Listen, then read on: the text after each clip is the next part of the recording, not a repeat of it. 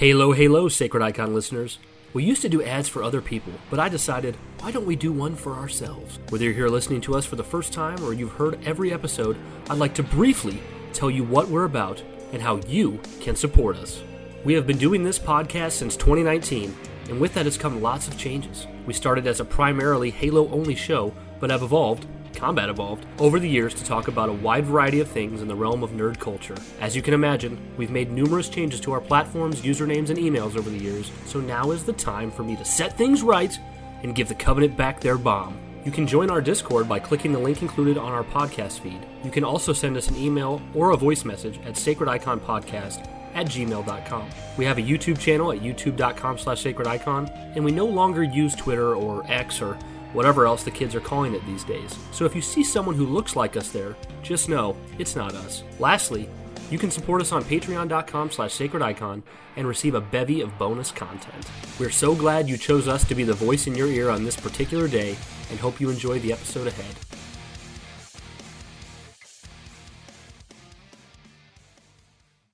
Halo, everybody. Welcome to episode 22 of the Sacred Icon Halo podcast and show where we talk all things Halo because we love Halo. If you're seeing this on video for the first time, we're here. Hi, we're animated. If not, that's coming soon. I'm your host, as always, Jovial Joshy, and joining with me is my buddy, my pal, my friend, and the biggest Halo fan I know, Brian. Brian, what's up, man? What an honor, Josh. For you guys watching this video, I hope you're watching this video. If you're not, it means we just put out the audio because the video didn't work. But all morning we have been struggling very, very hard to get this to work. We have put in at least 2 full hours of technical difficulties just to get you guys this video. Oh, yeah. And then as soon as we started it, the dog started barking and everything you can imagine has went wrong.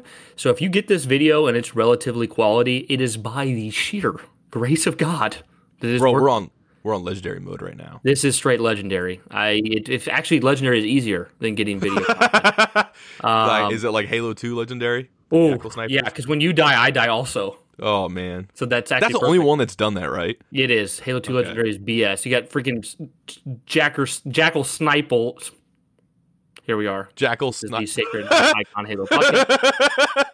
Jackal snipers that have pinpoint accuracy from 1,000 miles away. But anyways, to get this back on topic and to hopefully lighten those spirits, Josh, hit me up with the sound of the Prophet of Truth doing yoga for the first time. What's one line he says in the... Give me one line in that line he says in the... You are all vermin. And he's doing yoga? Yep. Let's see if I can... You are gonna do a downward facing dog. Because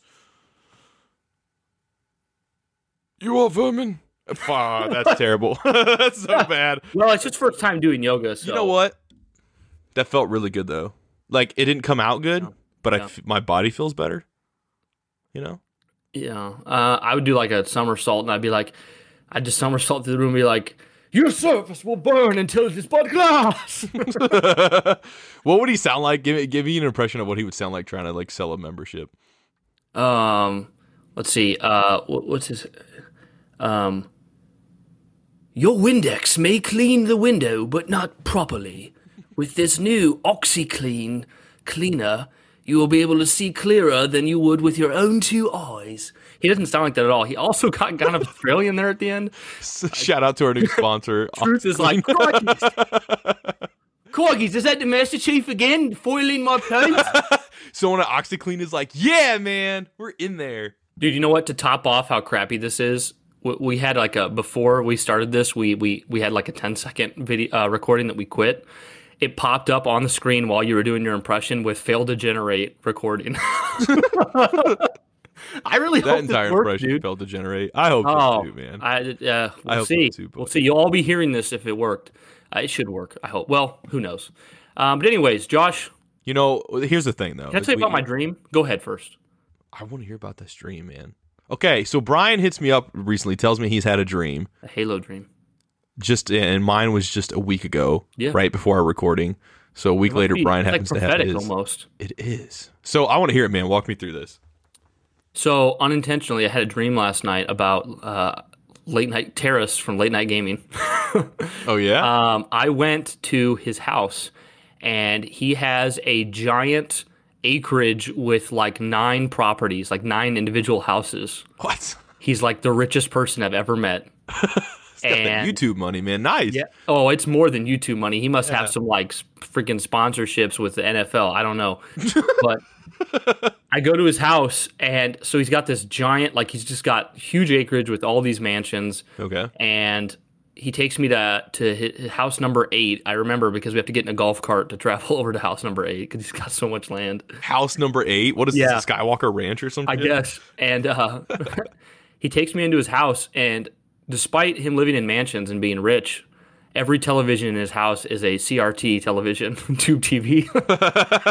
What? He has no HD TVs in the whole house. I don't know.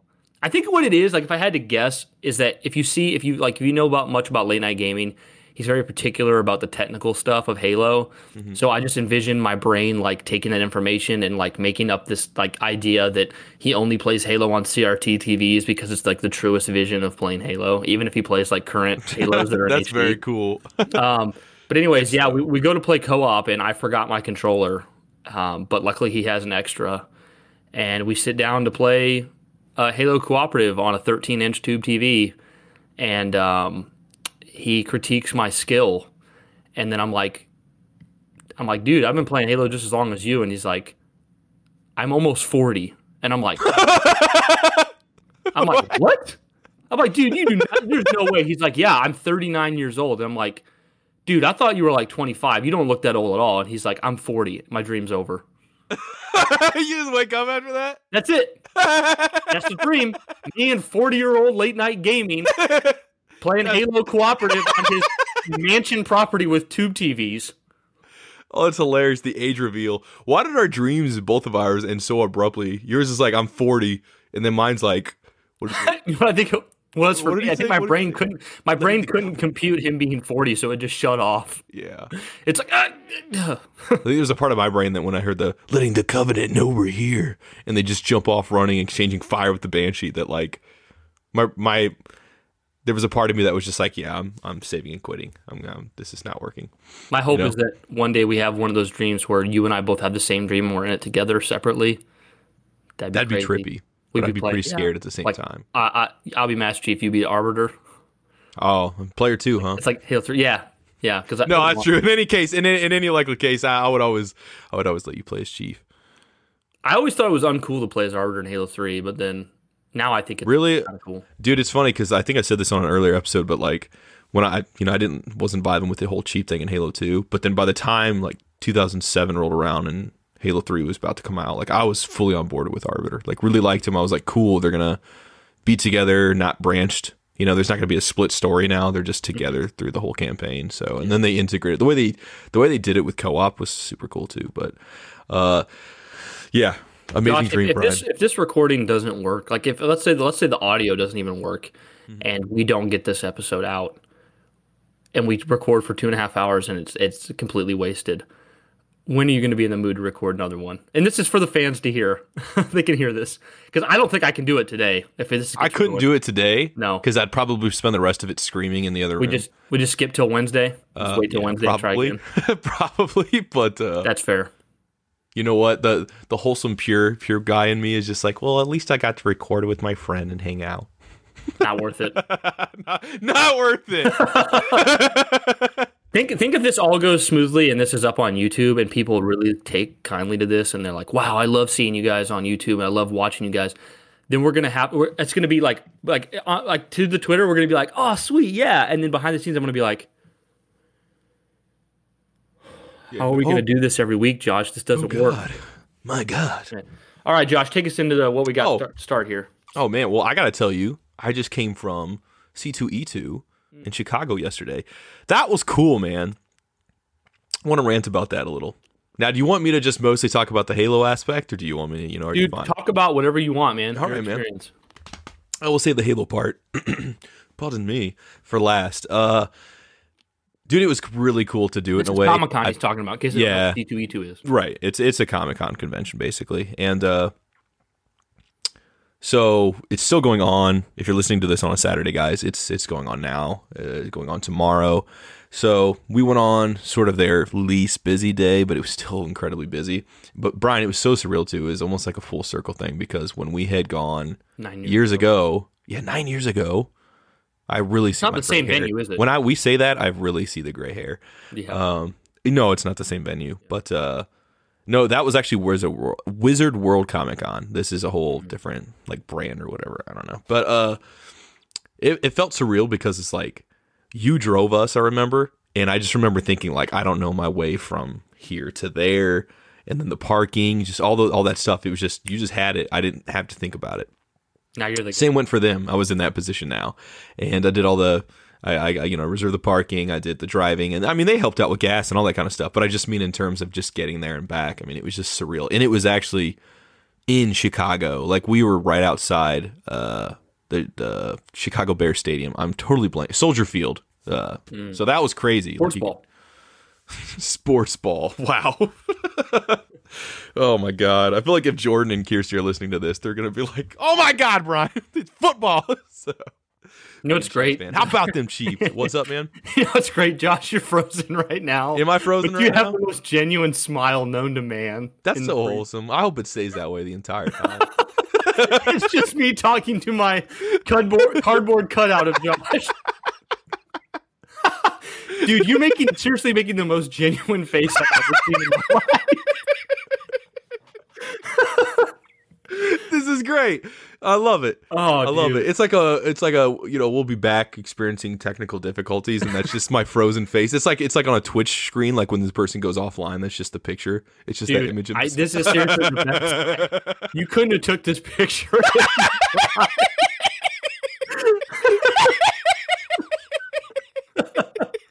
know what's funny is if I go and watch this on YouTube. You're laughing, but you can't see that you're laughing. It's just you're smiling. It's so funny. Am I still here for you? Yeah. Dude, Yeah. this is ridiculous. Oh my gosh. This is probably just going to be audio. I really doubt we're going to show this video. You know what? If not, though, that part needs to go up. That part needs to go up. We'll make this a clip for the Twitter. And we'll talk about put up the hashtag we tried. We need to shout out to the Twitter and fans and whatnot and see if they can help us find a good way to get video because this ain't it, bro. This ain't it. Oh, I got tears in my eyes. Yeah, right, so continue. No, it was, hey, you're back. It was very cool. Back like a butt crack. Can you see how my eyes are from crying? It was really, really cool. It was a crazy long line with security and everything like that, and especially like I got a little paranoid beforehand because the whole did I freeze again? No, but I'm still thinking about it. Sorry. The whole so genuine. The whole coronavirus thing, and like I was a little worried. I was almost kind of like, maybe we shouldn't go, but went out there, everything was fine, thankfully.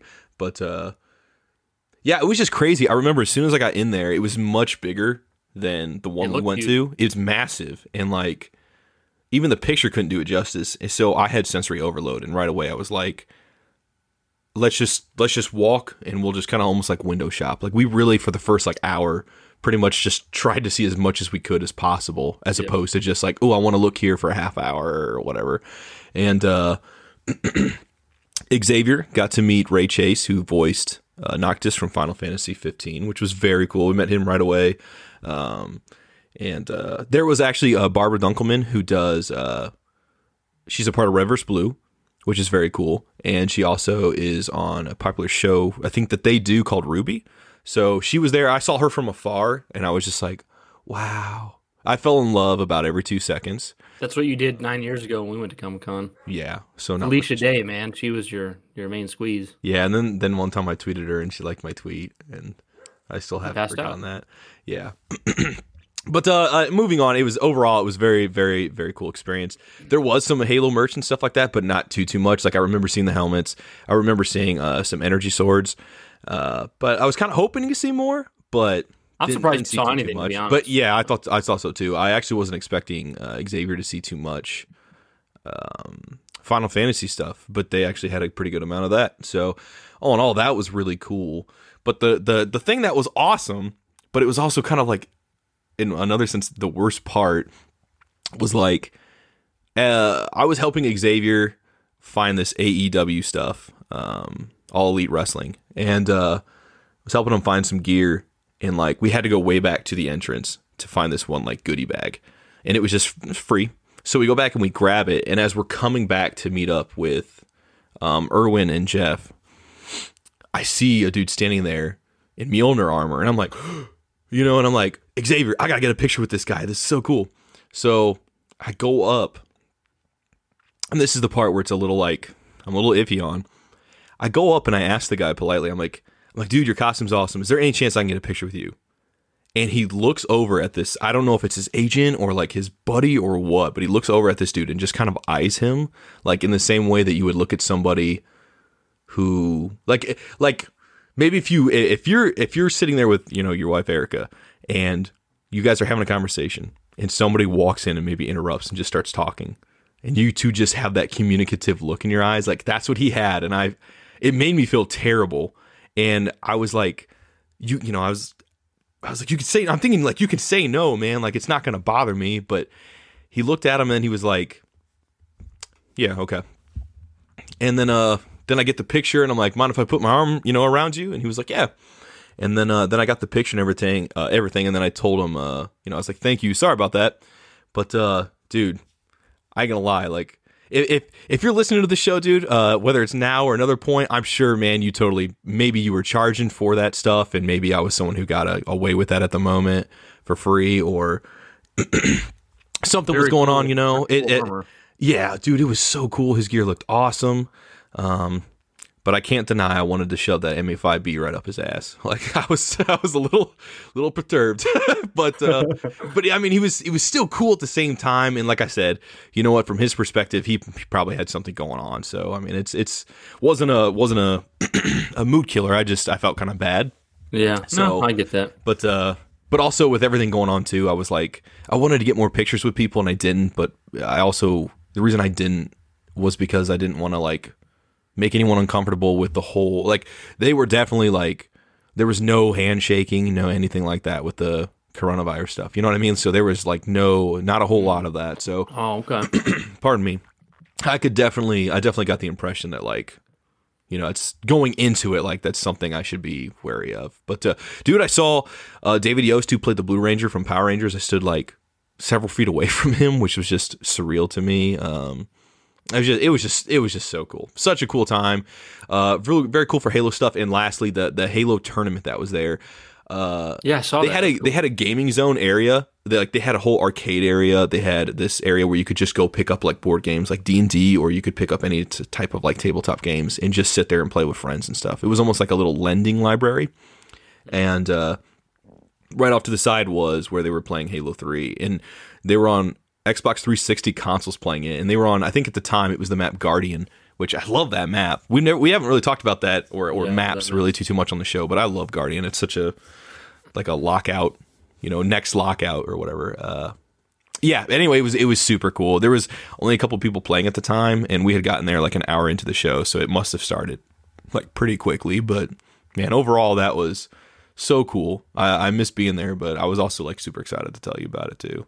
Yeah, man. I mean, I had such a great time when we went to Comic-Con back in 2011, so I can only imagine. It looked like a lot of fun from the pictures. There was also this guy. Was it better than the one we went to? It kind of looked. It was. Yeah. I mean, it definitely was. But you know what? Like I'll say this. Like I got to meet way more celebrities and stuff like that at the one we went to, you and I, with Justin. Did you go to any panels? Like we went to one when. Nah, they were all happening like a lot later on, at least the ones I was interested in. Like they had an advanced release of the Rise of Skywalker novelization. I could have bought that, but I thought I want it, but I'm probably not going to read it. I'll listen to the audiobook. So and they had like a panel for that later on, but we were gone by then because we had to make a long trip home and driving from Chicago, and that was like bumper to bumper traffic and stuff like that. It was crazy. Yep. But dude, it was super fun. There was a guy cosplaying as Ric Flair.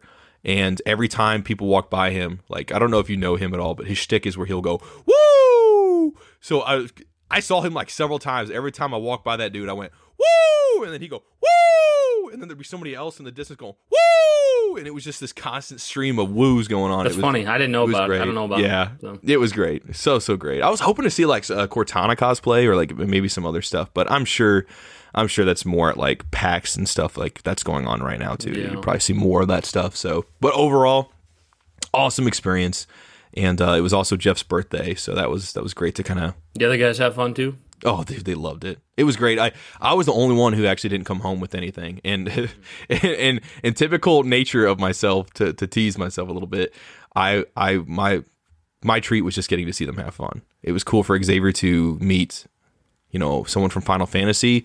Erwin was there for like Critical Role stuff, which was very cool. And then he got a lot of merchandise from that. And then Jeff was there. He got some merchandise of stuff he wanted. And it was his birthday. So overall, great experience. Great experience. But yeah, you want to talk some more Halo stuff specifically? Because I'm ready to get into some heavy news. We have had a lot over the past week. Yeah, I mean, the first thing that comes to mind for me is like the second we got done recording last week's episode, they showed off all the new Halo toys at the New York Toy Fair or whatever, which luckily it's not too big a news that like we missed out on covering that right away. Mm-hmm. But a couple things to be noted, what they showed off. Well, do you want to plug the yeah, Twitter absolutely user? I was going to say this was posted on February 22nd, which was last Saturday. So just to back it up a bit, Brian and I ended up, after recording, we ended up getting on Halo 5 to play with my cousin Justin and his brother Creighton. Pardon me. And as that's happening, this stuff just starts filling out, and it was from, let's see, people on Twitter are the Legendary 117 and Miss Legendary 117. They got very cool people. They got married. Halo, very Halo cool wedding. people.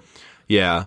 And they got some sneak peeks at this. So yeah, pass it over to you, Brian, if you want to cover that. Well, a couple things to note. They had the characters confirmed. They had an action figure for. Well, I don't want to call it an action figure. It's like what do you call it? It's a big, nice, quality model of a character. I guess I'm just going to call it. I'm going to call it an action figure, but that's not really fair. They had one of Kat, who died in Halo Reach, so we know for a fact, based off that they're not. This new Halo line of toys is not exclusively from Infinite, even though they're all marketed Infinite, because there's no way. The chances of Kat being brought back to life for Halo Infinite is so minimal. We can guarantee. Yeah, we saw her die. It's not like she fell off a building. No. Yeah, we saw a needler from a needle rifle go through her head. But they also had what appeared to be a Carter mask for like cosplaying, like from Reach as well. So that goes to further confirm that. But then we got like a new design for a grunt, which looked like it was kind of a mix between a 343 styled grunt and a Bungie grunt. Very cool. Same thing for an elite. We got a golden elite with an energy sword that seems to have kind of a combined 343 Halo or 343 and Bungie style going on. So they're doing a very cool job of kind of melding together the 343 art style and the Bungie style to create this really cool new style. I really liked it personally. We saw some cool Master Chief figures, a Warthog that looked really cool. Mm-hmm. I think the Warthog's the best it's looked since, and it's never looked bad in my opinion. I'd say it's the best it's looked since Halo 3. For me personally, they had a really cool, don't know the price yet, but it's probably ridiculously expensive, Master Chief helmet with working helmet lights that you can wear. I can't imagine what that's going to cost. They showed off a Jackal, which is now making its rounds on Twitter as a joke. The way the Jackal looks, everyone started to name him Chuck the Jackal. He's starting to make his he's got a meme account now on Twitter. But yeah, really it gave us our first little insight to what things might look like in Halo Infinite. What I think is interesting is they've shown a bunch of Covenant again. And they've also showed like a Mega Bloks diorama where it looks like Chief's fighting a bunch of Covenant. So I feel like it's pretty safe to assume we're going to be fighting Covenant again. But there was several different figures that were in a box that were supposed to be packaged with another figure.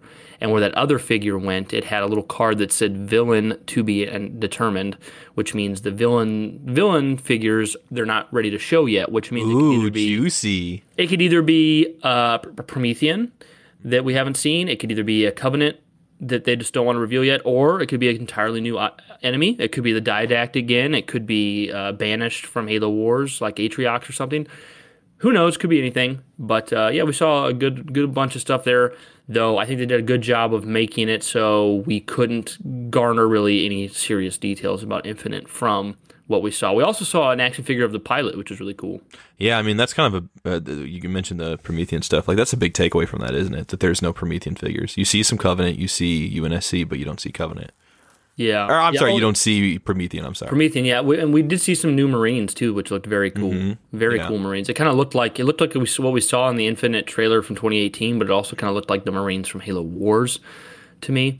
So, yeah, what do you think about that, Brian, though, not seeing Prometheans? What's your take on that? Okay, I'm just gonna put it this way. I love 343, and I really enjoy Halo 4 and 5, but I've personally never cared for the Prometheans. So if I was gonna have a selfish desire, I don't want the Prometheans to have any presence in Infinite. That's not me being a hater, because if Infinite comes out and there's Prometheans all over the place, just like 4 and 5, that's not going to make me upset, and I'm still going to have a great time. I mean, I had a great time with 4 and 5, but if I'm just going to be selfishly honest, dude, I just never thought they were that. I mean, I thought they were much better in 4 than 5, which I know Josh completely disagrees with me on, and I think that's fair. I'm probably in the minority. I thought they were a lot more fun. I'm sure plenty of people agree with you, man. I know some do, but I thought they were a lot more fun in Halo 4, but I would honestly just prefer to not have to deal with them. I like the Covenant. The Covenant are fun. So I'd just rather have just the Covenant again. I know I'm boring, and I know there's plenty of people out there who are like... Not boring, Brian. What's that? I said you're not boring, Brian. Well, there's a lot of people out there who are like, why are we still fighting the Covenant? And that's fair, because it should have ended a long time ago, story-wise. But I just love fighting them. You don't have to call them the Covenant. You can call them the Banished. You can call them something else. I just like fighting those different alien species. Yeah, I think the Gears sandbox is doing works the same great thing, with them. more or less. So the Swarm is pretty much the Locust and stuff like Yeah. that. So, I mean, it's... I get it. I agree with you on that. Take away from me personally is just that, like, if... I think the first thought is, are Prometheans even going to be a part of this game? I'm sure they are. Well, some people... I did a poll on my personal Twitter, not the Sacred Icon, Halo Twitter, on whether people think Prometheans will be there or not, and far and away, people think Prometheans will be there. So I think it's safe to assume they will, but I'm sure a lot has gone into reworking them and stuff like that. Because for Halo 5, they had it on a board, make the Prometheans fun to fight. I'll tell you what I want. Here's what I would want. If the Prometheans have to be there, I want them to handle, and you don't know this, Josh, because you haven't played it. I want them to handle the Prometheans the exact same way the Coalition handled the DBs in Gears of War. So in Gears of War 4, you fight the DBs a lot for the first 2 acts, and then you pretty much don't fight them at all again for the rest of the game. You fight the Hive, which is basically the Locust. But in Gears 5... Isn't it the Swarm? What's that? Aren't they called the Swarm? Oh, what did I say? The Hive. The Swarm. Oh, well, you might be right. No, it's the Swarm. Played It's the Gears Swarm. 5, so... Yeah, this is Swarm. But in Gears 5, since they knew people didn't enjoy the DBs, they reworked the DBs to be corrupt. Like in 5, every now and then you'll fight some DBs that are corrupted by the Swarm. So they play much more organically, and they've got like mutations, and they're actually kind of fun.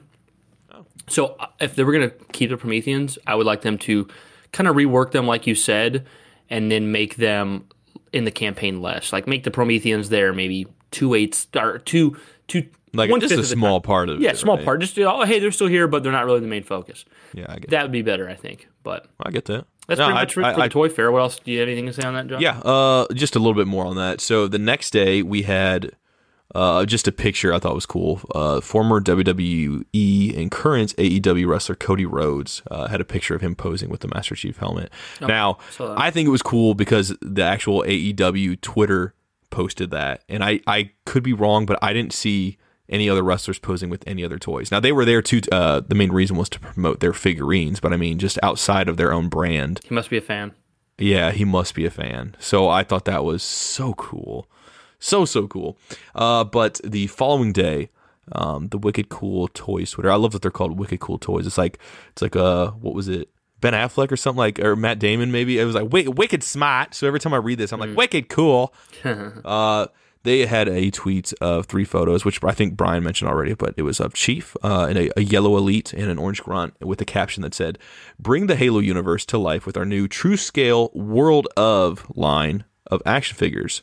UNSC Spartans and Marines face off against the forces of an alien alliance in the new 4-inch figure scale." Alien Alliance. That's the thing I was going to bring up, too. Go ahead. They don't say Covenant. They don't say Banished and Alien Alliance. They show the Covenant, but they show the alien species of the Covenant, but they refer to it as an Alien Alliance. That could mean anything, dude. They could be. There's so much speculation to take away from that. That little bit. That's what's cool about all this coming out is like when you see the toys, like you said, Brian. You got some of them that just. This isn't specifically a Halo Infinite line of toys. This is just a new launch of Halo merchandise, more or less, right? But there's so many. There's a couple different things that you can really take from that and kind of pick. Just like the, I think the boat from the Mega Constructs, that we covered in the last episode. Like, I mean, that just seems there's you guys that don't know the Mega Constructs Warthog that's coming out. They offer a rebuild plan, which means if you want to build something else out of those parts instead of the Warthog, you can turn it into a boat.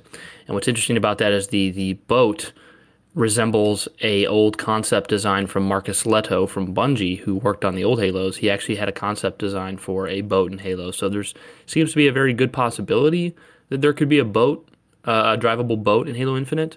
But then again, it could just be. I mean, people say like it doesn't like. Why would that make any sense? But I think it makes sense because if you're like on the Halo ring on foot and you don't have a ship, a Pelican or anything, and you need to cross a vast swath of water, like, it kind of makes sense to have a boat. I think.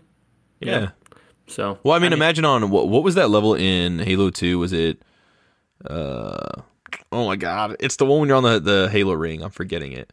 Oh, Delta Halo. Where there's a gondola? It's the mission. Yeah, it's the gondola. Imagine instead of the gondola that you're in a boat and you're just having to go over to something like that. I don't need a boat, but I don't mind a boat. It would effectively work more or less as a Warthog still, Yeah. So maybe the Warthog will transform into the boat and then you go right into the water. You press a button. Hey, you know what? With all that advanced tech, you never know. They could have something like that. Could be. But yeah, exactly. There's speculation to take away from that stuff. It's so cool. So cool. And also, dude, that's actually really neat for merch. With you being the bigger Halo fan of the two of us, by far, and I mean that as a huge compliment. Does this stuff pretty excite you merchandise wise, just to see all this stuff? Yeah, it excites me. It gives me something else to talk about in regards to Infinite while we're waiting for some real news. I think I'm in that camp where if I just had money to blow all the time, I'd buy all this. Yeah, I would. I mean, I just buy it. I just literally buy one of each, and I would collect it. But knowing that I have finite amounts of money, most of this stuff I'll probably never buy. It's not because I'm disinterested. It's not because it's not cool. It's because, we have limited resources. Plus, this is the year the Xbox Series X comes out. I want to make sure I have a system and a copy of Halo Infinite. That's more important to me. So I probably won't buy any of this, but I'd really like to. I did actually just add something to my Halo collection, though, because I saw it at Best Buy for $25, and I managed to convince my wife to let me get it. I got it right here. Let me show it to you here, if I can show it well. Oh, that's adorable. It's for you who can't see, it's a Master Chief statue that holds your Xbox controller. I've been seeing those pop up a lot lately. Yeah, it comes with a cable to charge it, but what I didn't realize is I thought like Master Chief would actually charge it when he holds the controller. That's not the case. It just comes with a cord for you to have a cord, like have it hanging out of the controller and charge from the Xbox, which isn't as nice, but it's a really quality little statue for the price. It looks like it. But yeah, no, that's definitely cool. I meant to tell you when I was there at Comic-Con, I was short on funds, but I almost bought you. There was this group of people that were making their own kind of like pint glasses, and it was just clear, but they would have images sort of like lasered on there, and they had one of the Master Chief helmet. Oh, the dope. I saw that it was cool, but it was a little pricey, and I was also, like I said, short on funds. I was like, man. Dude, there was a split second when you posted that picture of the Master Chief helmets, I was split, like literally only lasted for 3 seconds or so. I was like, Josh, I'll transfer you $50, buy me one. And then I was like, I don't want one that bad. Yeah, well, then we see these ones from the wicked cool toy stuff from the New York Toy Fair, and like, I kind of like those ones better. The other ones, like, it's not a diss on those. They looked great, but they look more of like a Halloween thing, whereas like that one with the lights looks more of a like genuine cosplay thing. Like if I was gonna get a Chief helmet, I'm gonna go big, So exactly, I want the one from the Wicked Cool.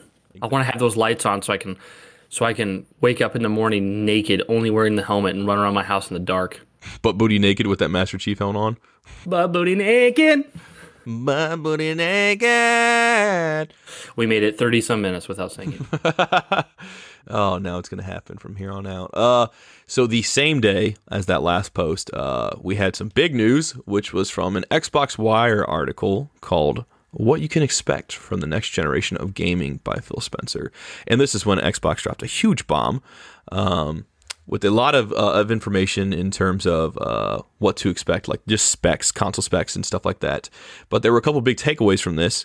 And I'm going to read these off here for you guys who might not have checked it out, and then I'm going to pass it over to you, Brian, for your thoughts. So one of the biggest things was what's called smart delivery. And which we covered on the last episode. We predicted it. Somebody in Discord pointed that out. We said on the last episode, what needs to happen is you buy a copy of Halo Infinite on your Xbox One, and you also have it on Xbox Series X and PC, and that's what they did with smart delivery. Go ahead, Josh. That's cool. We were clairvoyant. It says this technology empowers you to buy a game once and know that whether you are playing it on the Xbox One or Xbox Series X, that you are getting the right version of the game on whatever Xbox you're playing on.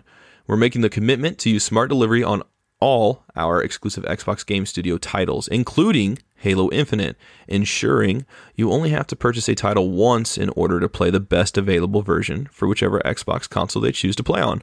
This technology is available for all developers and publishers, and they can choose to use it for titles that will release on Xbox One first and come to the Xbox Series X later. One that comes to mind is Cyberpunk, which would be fantastic if that happens. I'm sure it will. Another about that regarding Infinite, though, is Xbox Game Pass. They said, in addition to games from across 4 generations of consoles, our leading game subscription service, Xbox Game Pass, will continue to have our first-party games like Halo Infinite included at their launch. We look forward to millions of you experiencing the Xbox Game Pass portfolio and immersing yourselves in a deep library of high-quality games, playing those you love now, and also discovering your next great adventure. So I feel like the Game Pass one was more or less obvious, but it's still cool to get some confirmation on that. Brian, overall, how do you feel about all that stuff? I think, to sum it up, Josh, if you look at what happened with the Xbox One's unveil and launch, and you look at the Xbox Series X, it is literally the epitome of the phrase night and day. You had the Xbox One come out with the whole NFL always online connected stuff and the multimedia TV show stuff and the Connect that was required, and you just saw Microsoft fall flat on their face there, and Sony just run wildly. Take it away, man. They started the generation 100 miles ahead of in a foot race of Microsoft. But then you see all the work they've done to build the Xbox brand back up. You know, the Xbox One X is an amazing console, and now they used the Game Awards show to unveil the Series X, which was such a cool place to do it, probably the coolest place to do it. And they show it off. They're confident about it. They wanted to bring power to console gamers, so they're like, we don't care that it doesn't look like an average console. It looks like a tower. We're announcing it. Boom, here it is. They're very confident. Everything they've said so far has only made this console look better and better. And while Sony hasn't necessarily done anything too bad yet, they haven't done much of any job of making the PS5 look desirable yet, because no one knows what it looks like. Nobody knows anything about it. They've came out and said they're not going to say the price of it until Xbox says their price, which makes me it doesn't seem like it has much confidence behind it. The first time we ever saw we ever heard about PS5 really was when they announced a game for it called Godfall. They didn't actually announce the console first. That part is a bit surreal, but I think the other part actually has to do with the fact, like, supposedly scuttlebutt is that the cost of just hardware, you just producing it, making it, is like very expensive over at Sony, and like they don't want to.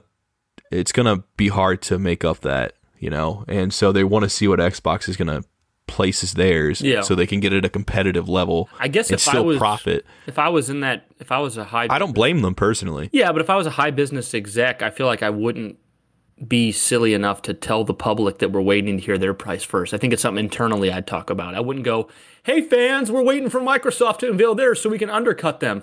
That doesn't sound very professional. Yeah, you know what? Maybe I'll eat my words, but I still, as a Sony fan too, I I'm sure they got a lot of tricks up their sleeve. As soon as this Xbox stuff came out, I saw a lot of people that were just really like, flexing the Xbox muscle, like, oh, just like Xbox. And it's like, I get it. That stuff, the specs look fantastic on its own. I think they even mentioned like, and this is something for Halo Infinite we haven't even talked about. They mentioned, I think, 120 frames per second. And I'm sure that's not going to be for every game. And they don't confirm specifically that it's for Halo Infinite, but that's something that they publicize. And that's a big deal because we've just not ever had something Josh, like let's that. make our predictions right now so we can reference this episode in the future. I'll start. What do you think the Xbox Series X will cost? And before $500. Okay, I think $600. So you say $499, and I'm going to say $599. My reason being is because two things. One, the amount of power that's being brought with that system. And secondly, all signs point to them having two models at launch. And this, they've already said, is going to be... I've heard about that. They said this is going to be the most premium model. So if they're able to bring in an Xbox Series X model that's $399, which I believe is the perfect price point for a new console, $400, then I think they'll have no problems making this one $600. So I'm going to go $599.99. You're going to say $499.99. Yeah, but you make a very good argument, Brian. I'm sure a lot of people listening would probably agree with you too. Yeah, I mean, if they only had one console, like if they were only going to bring one, I think $600 suicide because that's what Sony did with PS3. I mean, you can't. Yeah, and that was not many people can just shell that out at launch. That's an interesting thing too. I'm curious to see. Like, Brian and I love both consoles. We both own PS4 Pros and Xbox One X's. We love them. I actually would say objectively, this generation PlayStation it's Sony by a landslide. Yeah. I love Xbox, but Xbox has done some things better, but it's not been on the game front. And why do you buy these consoles? To play games. So that's obviously the biggest deal. Yep. So I'm hoping, I feel like this coming generation that we're on the cusp of is going to be a big one because you can tell that Xbox, they've used this gen to sort of round out all the edges, and it seems like they're getting ready to unleash all these games. We've heard so many rumors about different games in development, like Fable and stuff like that. And I'm ready to see what new IPs they also will have, on outside of Halo and stuff like that. But Sony, I would imagine, is gonna still keep bringing the exclusive stuff. So I'm excited to see that. I like the competitive nature without the trash talking. It's cool. But yeah, man, that's some crazy stuff.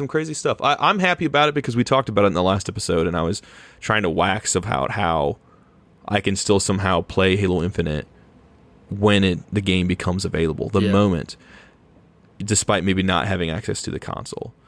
So I'm like, I feel a little bit better because I admit I already have some anxiety about it. So I think what I might do is, like, I don't know if I really want to wait in a line at GameStop or Best Buy.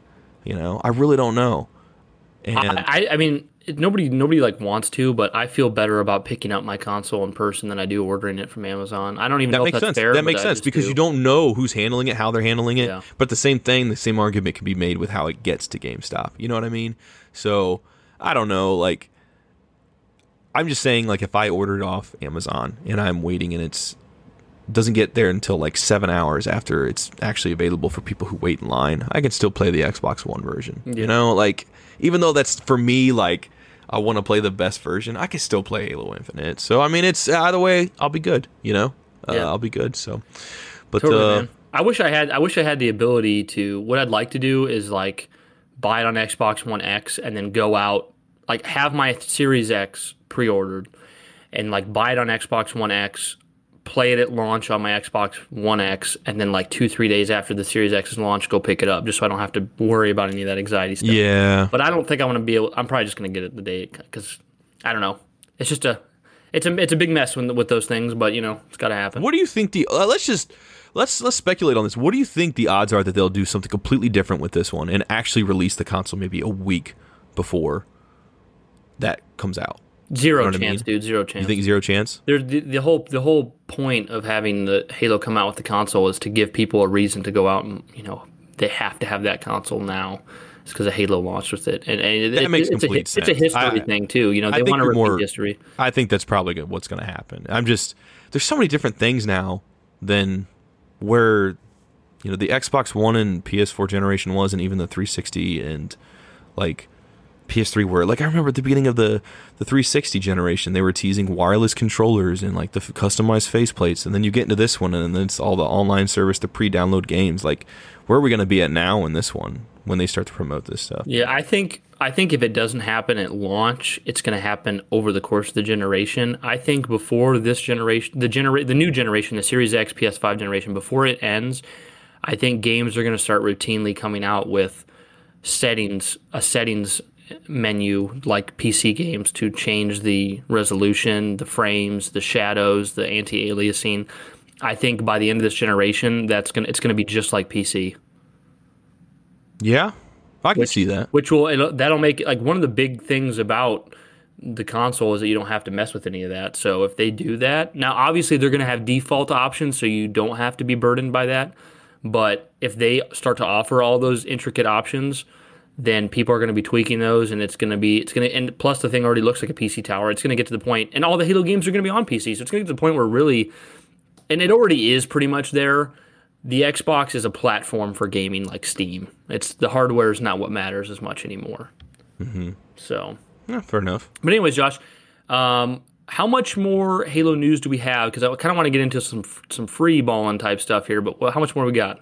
We got a little bit, but I'll try to gloss it skim through it a bit. Yeah. So the I'd like to make this. I think because we're having so many technical difficulties, guys. I'm just being forward with you.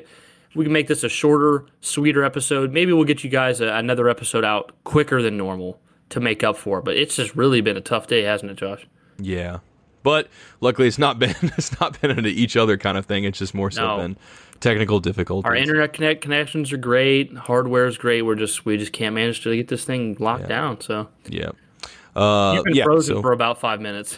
Oh, really? It's a shame I wasn't smiling at that point in time. Like, no, you look like you're drunk actually. Oh man, and which is funny because I don't drink at all. February 28th, Waypoint. So yeah, just yesterday. Halo Waypoint posted an MCC development update for February 2020. There's a lot of information in this, guys. I definitely recommend checking it out if you haven't yet. If you're someone who plays on the PC, or at least is just generally into playing heavy Halo Reach a lot. But we're gonna go over a couple of small things here, and that is. Design update on the Halo MCC season, and they said, firstly, I would like to say thank you to everyone who's participating in providing feedback on our first MCC progression season. We've seen a lot of people talking about it, asking when the next one will begin, and wondering what the future looks like after our initial Halo Reach focused season. To help share our plans, we do not have an ETA for when the next season will go live, but it won't be at the time of Halo CE's anniversary's release.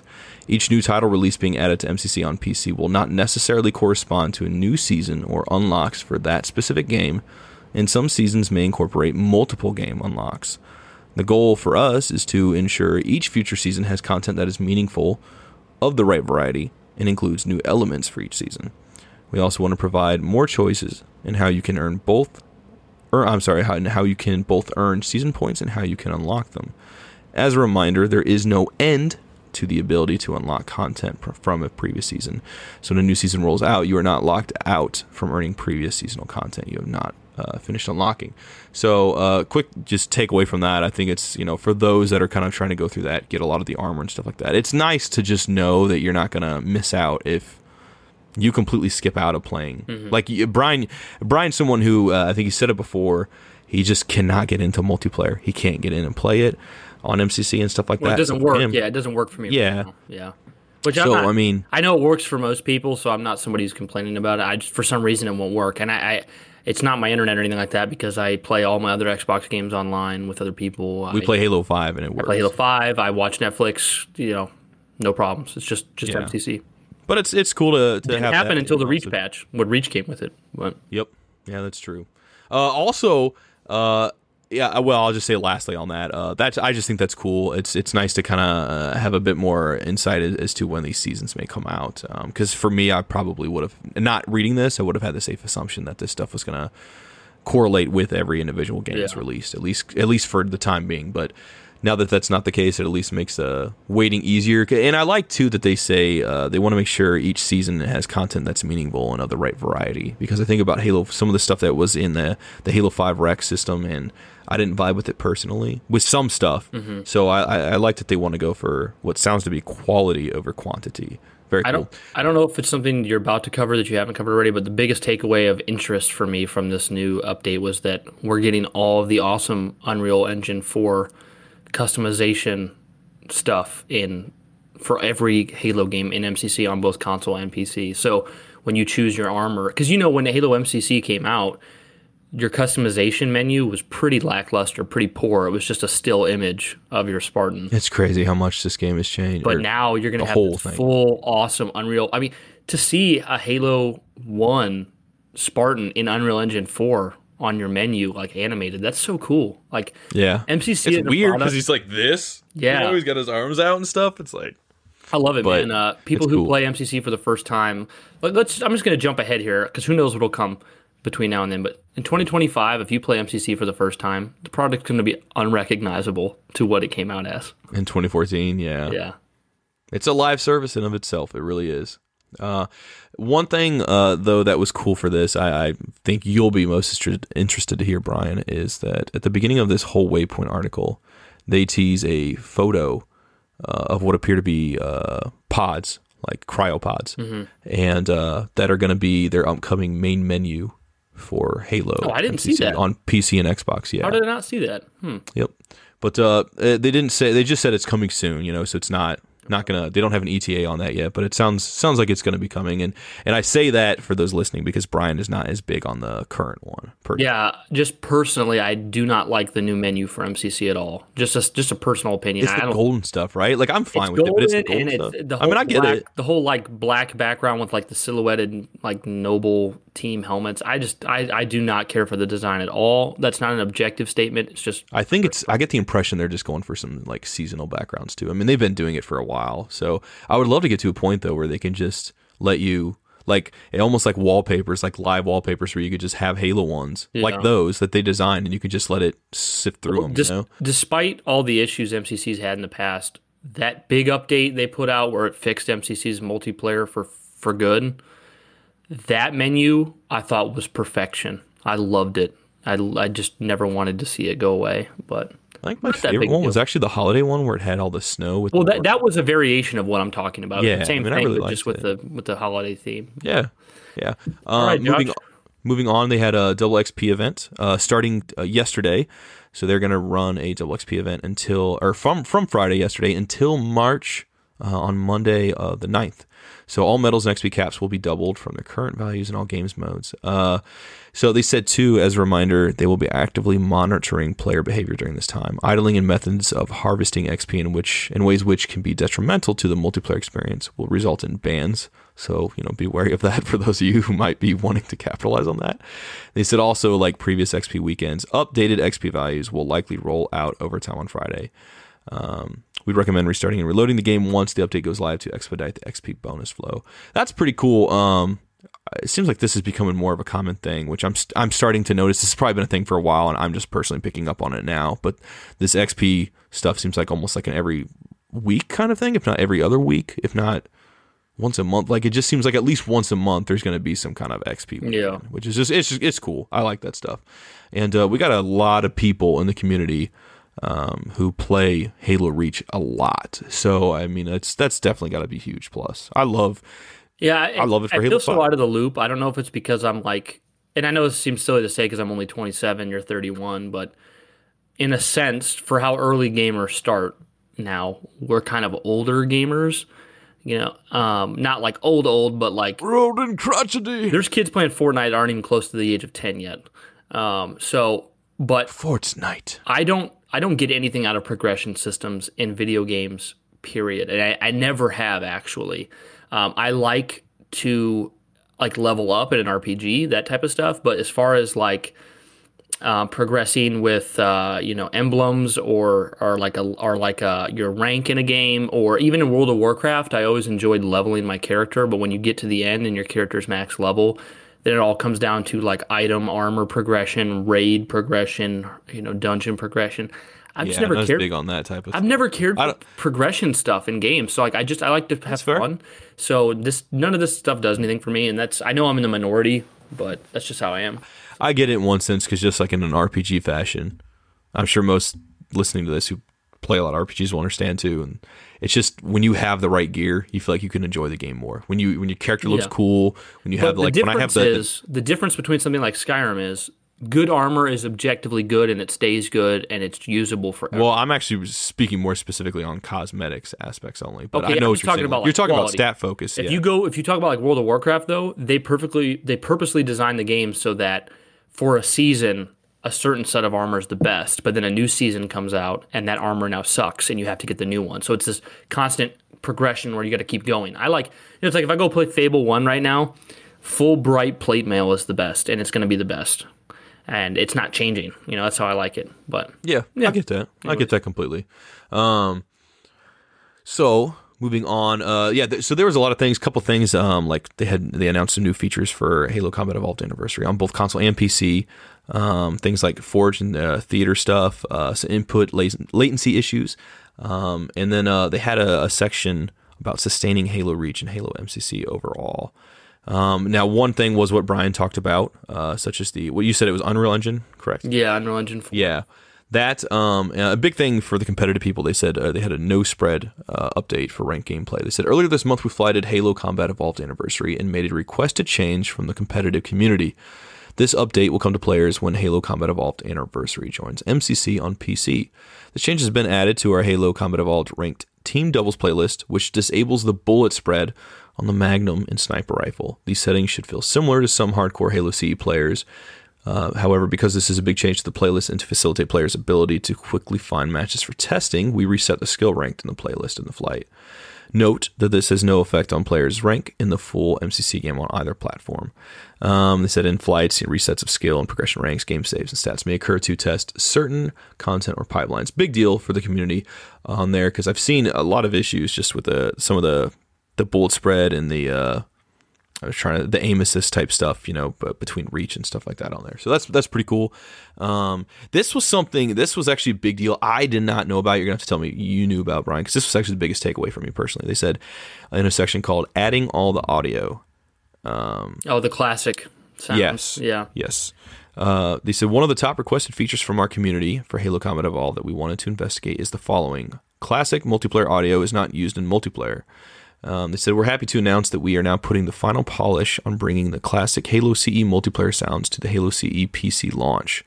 Initial playtest feedback is that players are happy to have the original audio in place, which brings the overall Halo Combat Evolved multiplayer another step closer to the way we all remember it on the original Xbox.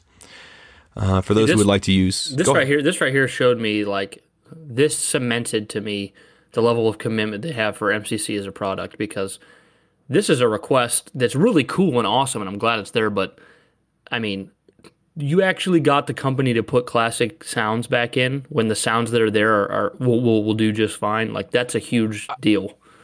For those listening, I didn't even know that was a thing. I Yeah. did not have any idea. So, I mean, that's super cool to me. But I was none the wiser at the same time, so it kind of blows my mind. Yep. Yes, they said so. Since being introduced to one of our partners working on MCC and hearing about what more is done, they were super pumped. Well, I cannot speak on this one. I'm super pumped to discuss the partnership that 343 Industries has formed with the world-renowned audio post-production studio Formosa Group. One fun detail is that they are not only partnering with us on updating Halo Combat Evolved Anniversaries and Halo Reach's audio, but many other titles in the collection for both Xbox One and PC. Now, the person who's over there is someone you guys might know by the name of Paul Lipson. Brian, do you know who he is? Nope. Okay, he actually used to be the senior audio director at 343 Industries. So, but however, he's now the senior vice president there. So he just an example, so you guys kind of know just how good these people are. They worked on large feature films like Mad Max Fury Road, Blade Runner 2049, Deadpool 1 and 2. Those are literally two of my favorite films of all time. Yeah, John Wick, to series like Game of Thrones, Family Guy, Better Call Saul, video game franchises like Last of Us Part 2, Call of Duty, Breath of the Wild, God of Very War, impressive. and Halo. Yes, so definitely a good group of people to be partnering with. And yeah, so he worked at 343 Industries and also was at the central media team with the Xbox Game Studios. So he was asked, there's just a couple snippets I took away from this. He was asked, how has development work been going on the MCC? He said, development is going well considering the size, scope, and depth of the MCC. We're working diligently to upgrade the audio profile of all titles, and it is a large coordinated effort from content experts, coders, producers, and franchise leads to make it happen. The code side requires a heavy focus as we advance the experiences to PC. We want fans to feel the same joy as the original release of the games and feel good about the optimization and fidelity gains available to us today. Fixing bugs is never easy, but we are confident on how things should sound and appreciate the feedback and insight from the community of Halo faithful. He said each title presents challenges, and we have some exciting things to roll out now and in the near future that will certainly delight fans. We are taking all the community feedback seriously and engaging point by point on the areas we know we can improve. One challenge is to present both the original audio content and the new anniversary content side by side and in an organic way that gives players the option they crave. Bringing back original sound options to multiplayer sessions has been a high priority, and we're thrilled to be delivering that back to the community. It goes on to say, and Brian, feel free to cut in at any point. It says, they asked him, in terms of the process used of new codecs, formats and such, what liberties have been taken to preserve the audio quality from Halo Combat Evolved to make it sound as close to, if not exactly as it did in the original game released nearly 20 years ago? He said, we have needed a very detailed strategy to preserve and advance these landmark titles to our new platforms. We are looking at thousands and thousands of sounds that all have iconic status. So we have an almost forensic approach to the audio archives. A few key details involve the original sound source content and its legacy AIF file format. We cleaned up some of the older files and brought them forward to an optimized .wav source format. We also have advanced the underlying plumbing and audio code architecture to modern audio engine solutions that interface efficiently with the overall updated code base. The end result are a cleaner and tighter legacy experience and a side-by-side anniversary update that takes advantage of our modern hardware. Some of these sounds are over 20 years old now, so this work is equal parts preservation and equal parts pure gameplay goodness for fans. Very cool. A couple last things about that. They said, I think it's time to get into a question that the community really wants to know more about. Halo, I'm going to read this in a different accent now. Halo Reach audio has been a hot topic since its release in the MCC. People within the studio are apprised to what's going on, but what's been the team's focus in restoring it, having it sound like the original audio, mate? He said, Reach has some challenging technical hurdles, the foremost being the update and transfer of the audio signal path and processing scheme from the original release on 360. Since the underlying hardware architecture of 360 is fundamentally different than our current Xbox One and PC platforms, our first eternal pass involved an approximation of the PowerPC audio code in DSP. We need to push farther, and so we have a special announcement. He said, we're pleased to reveal a renewed partnership with WAVs. I think it's WAVs. I'm going to be Waves Audio, the leading audio DSP plugin manufacturer who provided the original DSP plugins used in the original Halo 3, Halo 3 ODST, and Halo Reach releases. Waves Audio is working hard with our teams to recompile and update their world-famous audio plugins to reserve the exact audio profile we know and love. It is a commendable effort from our Microsoft team and partners, and we are excited to extend this level of detail and commitment to preserving the original experiences in their purest form. So that's pretty much on that. Again, if you guys want to check out that, it's a huge article on Halo Waypoint. It's probably one of their biggest updates they've had in a while. Very cool. And Brian, what do you think about that? I mean, that just really goes to show, I feel like, the depth and commitment they have for that. Yeah, they're very transparent with their fans, and I think that what they're doing is super important, super good, and I think there's a lot of people that really appreciate those kind of posts, but man, that whole article bored me to tears. And I saw it posted before we did the podcast, and I just skimmed through it. I barely read any of it because I just don't care. I really don't. That's fair. You know what though? I get it. I mean, hey, I don't even know what DSP means, man. But I know that's obviously a big deal to a lot of people, and like especially people like Terrace. I mean, who really care about that core foundation. Like this is for Terrace. Just because for like you, it might be boring. For me, I might not even know what this or that means. There's people out there that obviously care a great deal about this stuff, and so it's worth Yeah, no, it's a good. I think they should continue doing it. I know for me that doesn't really do much for me, but yeah, when I think of you when it comes to Halo, I just think like you just want to play the game. You know what I mean? If it works, I mean, yeah, pretty you're much satisfied. Well, that's good though. It makes it simple. It's like back when the game launched and it worked for you, and you're like, it seems fine to me. I'm over there fuming with smoke coming out of my ears, ready to just shatter glass with my anger. Oh man, I'm so glad it's in the state it's at now. So cool. But yeah, Brian, take us into the Reach mission, New Alexandria. Totally forgot about that. Ooh, My least favorite mission in Halo Reach. Yeah, you did say that on the last one. Why is that, Brian?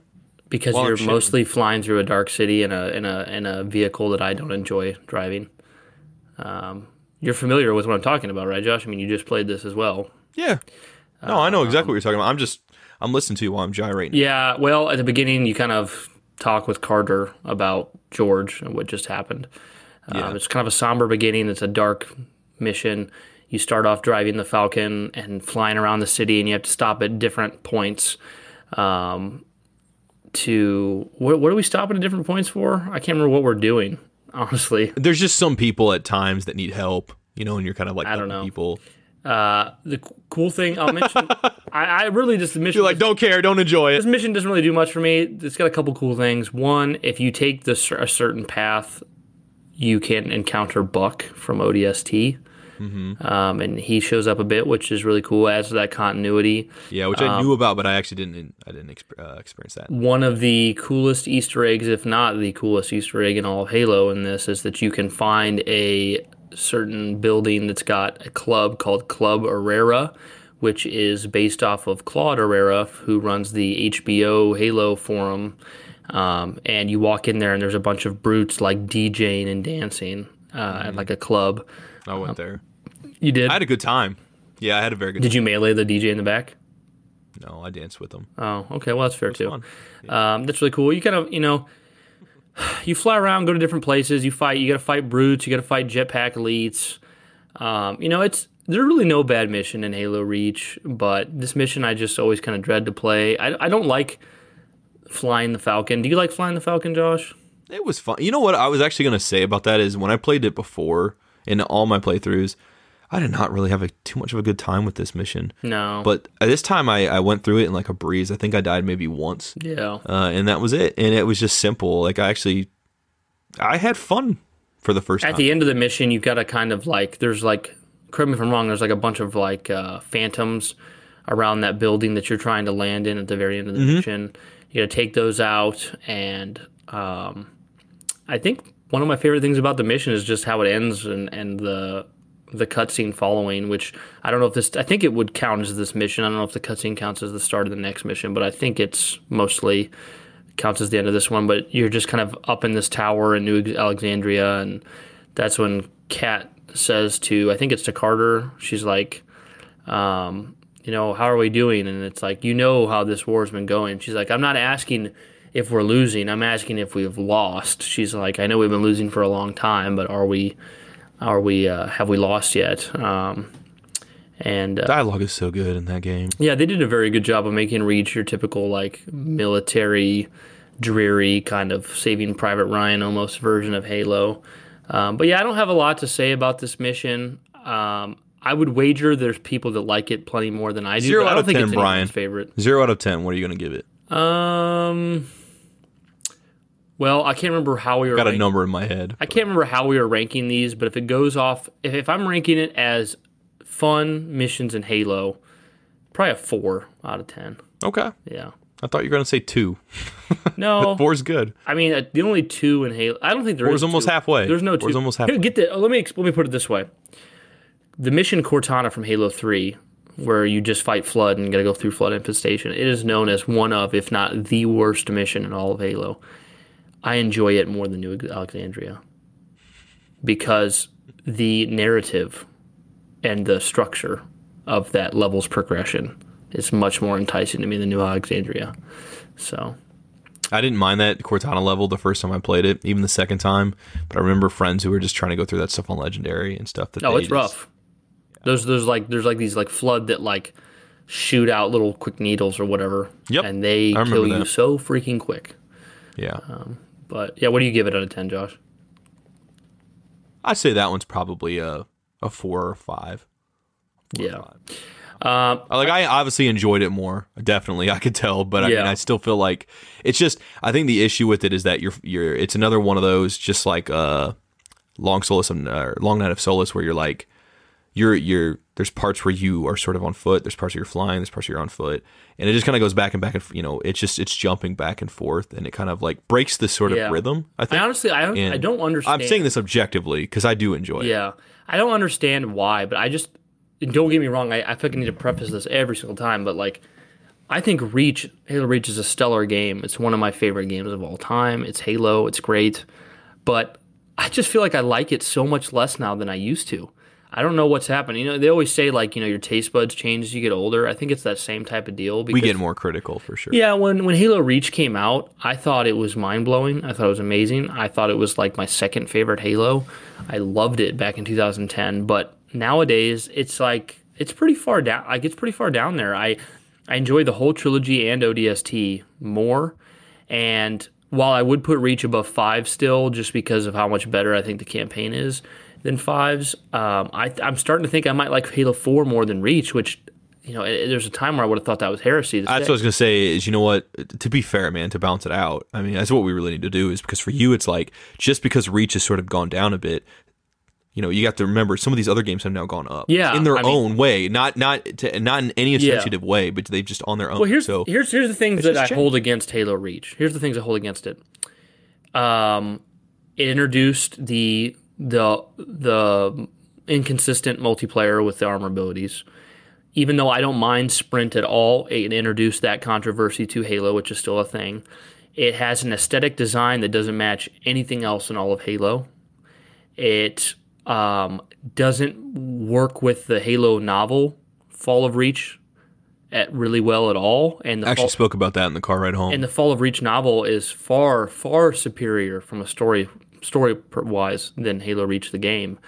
So ultimately, it just doesn't, like Reach doesn't, and once again, I'm saying all this thinking that it is a 9 out of 10 game, thinking that Halo Reach is a phenomenal game. I'm saying this, but it just doesn't fit very well with the universe at all. The story's quite simple. It doesn't blend well with the book. It butchers events that happen in the book. It aesthetically doesn't match. It introduces really weird armor abilities. I think the firefight's worse than ODST, which I think that's a pretty hot take. I think most people would say I'm wrong about that, which is fine. I just think that for me, what made Firefight great in ODST was you're weak, you have limited supplies and lives, see how long you can survive. And then Reach was very much, this is arcadey, you're a Spartan, you have unlimited ammo, just have fun. And for me, it was more like, I like the whole Horde Gears of War style. So Reach is a fantastic game. It's got a huge suite of options, great campaign, really fun multiplayer, great customization.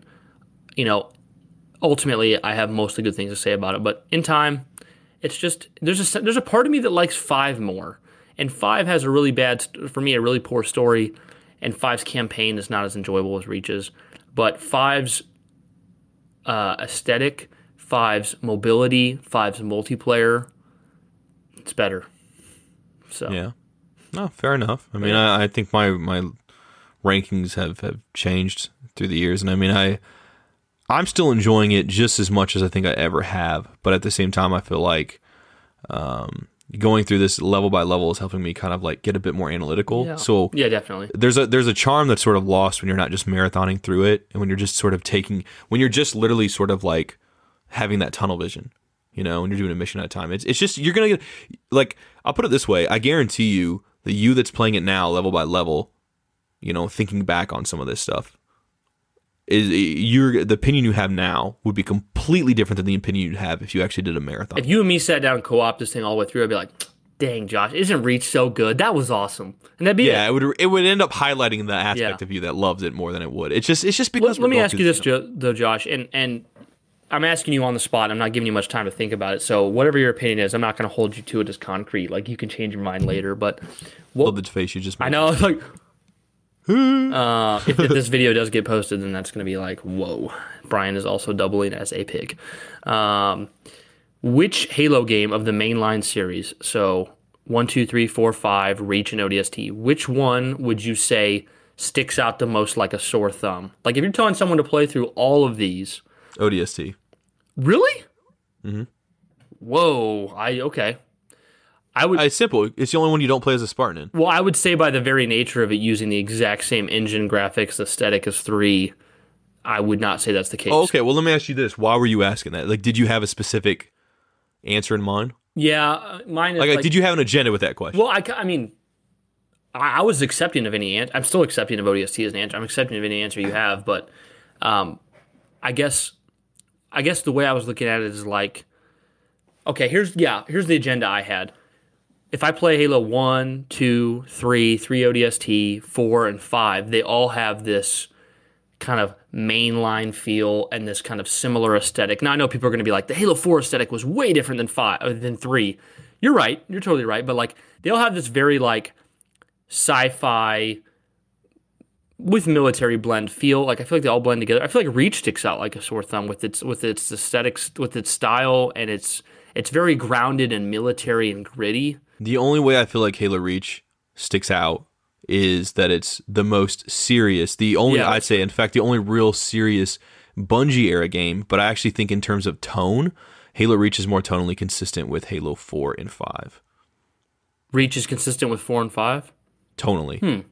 Because of the series? It just has a more serious militaristic sci-fi feel. I can see that. It doesn't have the sci-fi, like, maybe it's not the right term, but it doesn't have the sort of loosey-goosey sci-fi. It doesn't have the Starship Troopers vibe kind of going for it, like the Bungie ones kind of so did. Here's how I would put it. Like, Halo 1 feels like Alien, or Aliens, the movie. Sure. Halo 4 and 5 seems like more way out there sci-fi to me, like Star Trek or Star Wars. Okay. And then Reach feels to me like he could almost pull off being real, like Saving Private Ryan. There's just a few things that make it a little too far out, but for the most part, you know, it feels like I don't know, kind of like District 9, I guess. I don't know. Fair enough. But no. Anyways, Josh, I want to go over two topics I had we could just kind of chat about, and then after those, would you want to move into our questions and some business and stuff? Absolutely. I feel like we'll have this be a short. I love those. I want to say this is a short and sweet episode, but with all the episodes, it's not that sweet. It's more like a short and sour. It's not sour. I hope you guys enjoy this episode. I really do. I'm salty. They will, Brian. I'm salty because of the 2 hours we spent before we even hit the record button, all the video issues, all the issues we had. Salty you gotta about have it. faith, the faith. But Brian! I think we need to get, our next episode needs to be juicy. And I also got a couple guests in mind. Well, I'm always juicy. A couple guests yeah, that's true. I don't know where I want to take that. I probably shouldn't take it any further. But a couple guests I want to have on the show in mind. That'd be cool. But lots of good stuff coming up. Anyways, here's the two topics I want to go with. Josh, first of all, I want to ask you personally, what is your favorite lore thing from Halo, just going off the games? And I know I just put you in the spot, so you got to think about it. No. It's not. No. I actually don't include the book. I used to think. Well, I guess like story-wise, I really loved the whole twist and combat involved with the Flood. Like just seeing how that came into the story, learning about the Halo ring. But I think as time's gone on, that whole story about the formation of the Flood and everything, just basically the whole Forerunner trilogy of books. Okay, well I said games only, but my bad. No. But also give me your game one. Yeah. Okay. That's right. Yeah, because that blew my mind. By the way, if you ever want to hear Brian really rant hard on some lore stuff, go back to episode 2 in our archives. That was. I mean it's cool and sad that like some of the sweetest lore ever is that Greg Bear trilogy. Like everyone who's into the Halo lore talks about that. It is so good, so much lore. So my favorite story. Or part of your favorite aspect of the lore that's displayed in one of the in the games. Like, let me give you mine first, so you can kind of have a better idea. From playing the games. Oh, I get it. I mean, go ahead though. Okay, from playing the games, my favorite lore thing is probably It's mostly comes from Halo 2. It's a mixture of. The best way I can put it is the Covenant believing in a religion that doesn't exist.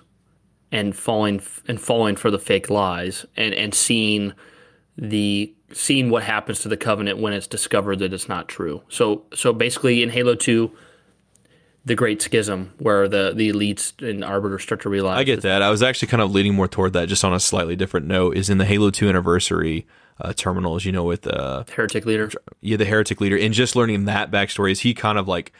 he knows, you know, and everything like that. And he's trying to sort of spread the word. And like, it really, like, if you do take away all the outside lore knowledge and stuff like that, that's really your kind of like biggest insight into the fact that this was all a big, like, one, it also makes manipulation. You, when you replay Halo 2, you're like, holy crap, I am the bad guy when I fight. Yeah, exactly. So I mean, it really helps you reappreciate that level too. But yeah, I think that's really cool because it's like just kind of knowing that like they were all more or less manipulated into this service. You know, I mean, it's just it's kind of sad in a way, but it's also like, holy crap.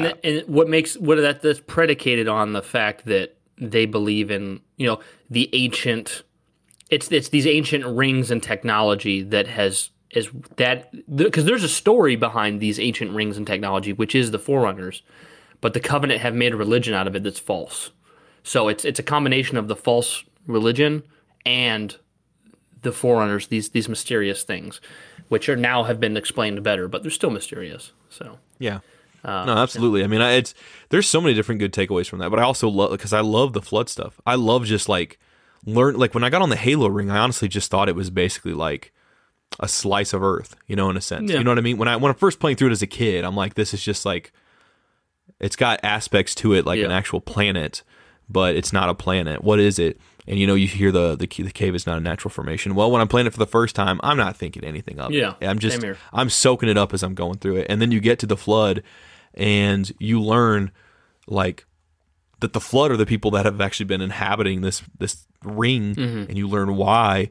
And it's like, it's kind of mind blowing. And then you realize this is just one ring, you know? Yeah. Like, I remember by the end of Halo, like I said this before too off air, but I always thought at the end of Halo 1 that every Halo game following was going to be you taking out all the rings and destroying them. I mean, I thought like that too. Kid logic. Well, my buddy Kyle told me when I was younger, he's like, there's going to be 7 Halo games because there's 7 Halo rings. I'm like, oh yeah, okay, of course. You know, which we're about to get our 6th, you know, mainline Halo, but it didn't play out that way. Not in the same way. But yeah, dude, the thing, the Flood lore, like everybody knows this now who's looked into, you know, the deep behind the scenes stuff. But when they made Halo 1, they didn't know what the Flood were. They thought it might be a Covenant bioweapon for all they knew. It was something that was not.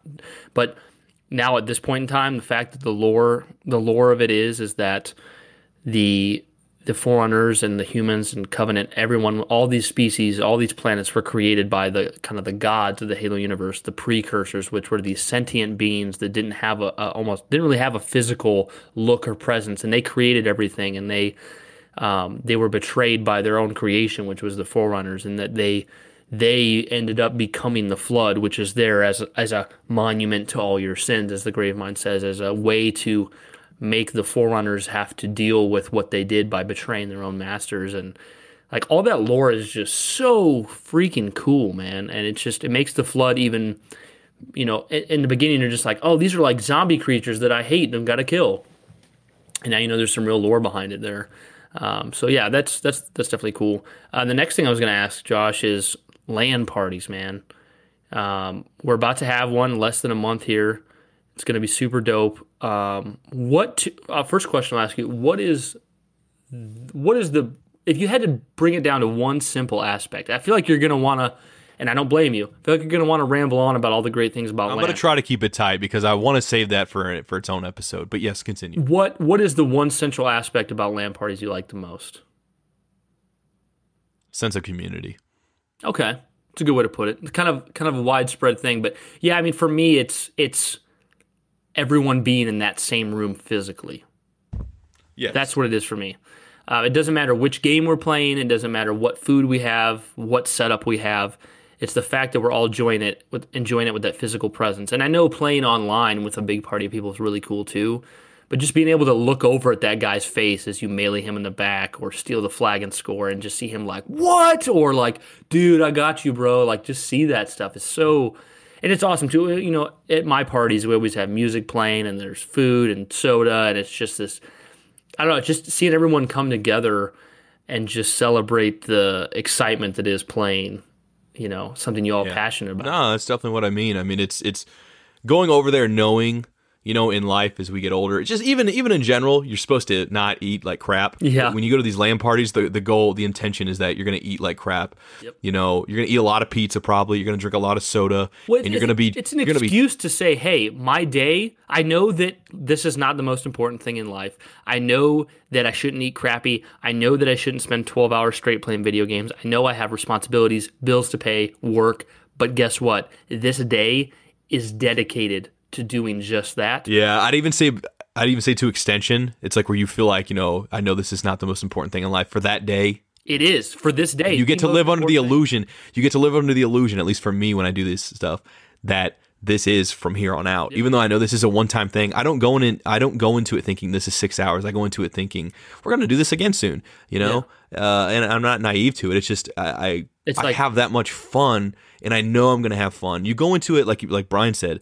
It's so much fun sitting there. I literally had Creighton sit next to me when I saw you and Kyle on coagulation going across that ridge, and I had the Rockets, and I looked at Creighton sitting next to me, and I just pointed at the screen. I went, "Watch this." Very confidently, and I shot the rocket, and I see you guys just trudging along up there, and like you guys just completely eat it, and then Creighton just bust up laughing, and you can hear us laughing, and it's this sort of like the thing I like about it is it's like the most kind form of trash talking. Like at any LAN party I've been to outside of like high school stuff, and it's different when you're young. I don't ever get mad, but like no one ever gets mad. There's trash talking, but it's like this loving kind. It's like you want it. It's part of it. And what I love is me and Kyle are always on a team, and we both knowingly admit we suck. So we're just talking about how trash we are and how garbage we are. And we're like, oh, sweet, only went negative 13. That's way better than last game when we went negative 26. Yeah, it's fun. It's funny seeing what comes out of that stuff. Yeah. It really, really is. Like it's the sense of getting there with your friends, knowing you're all excited for this one core thing. You know that you're going to be playing Halo.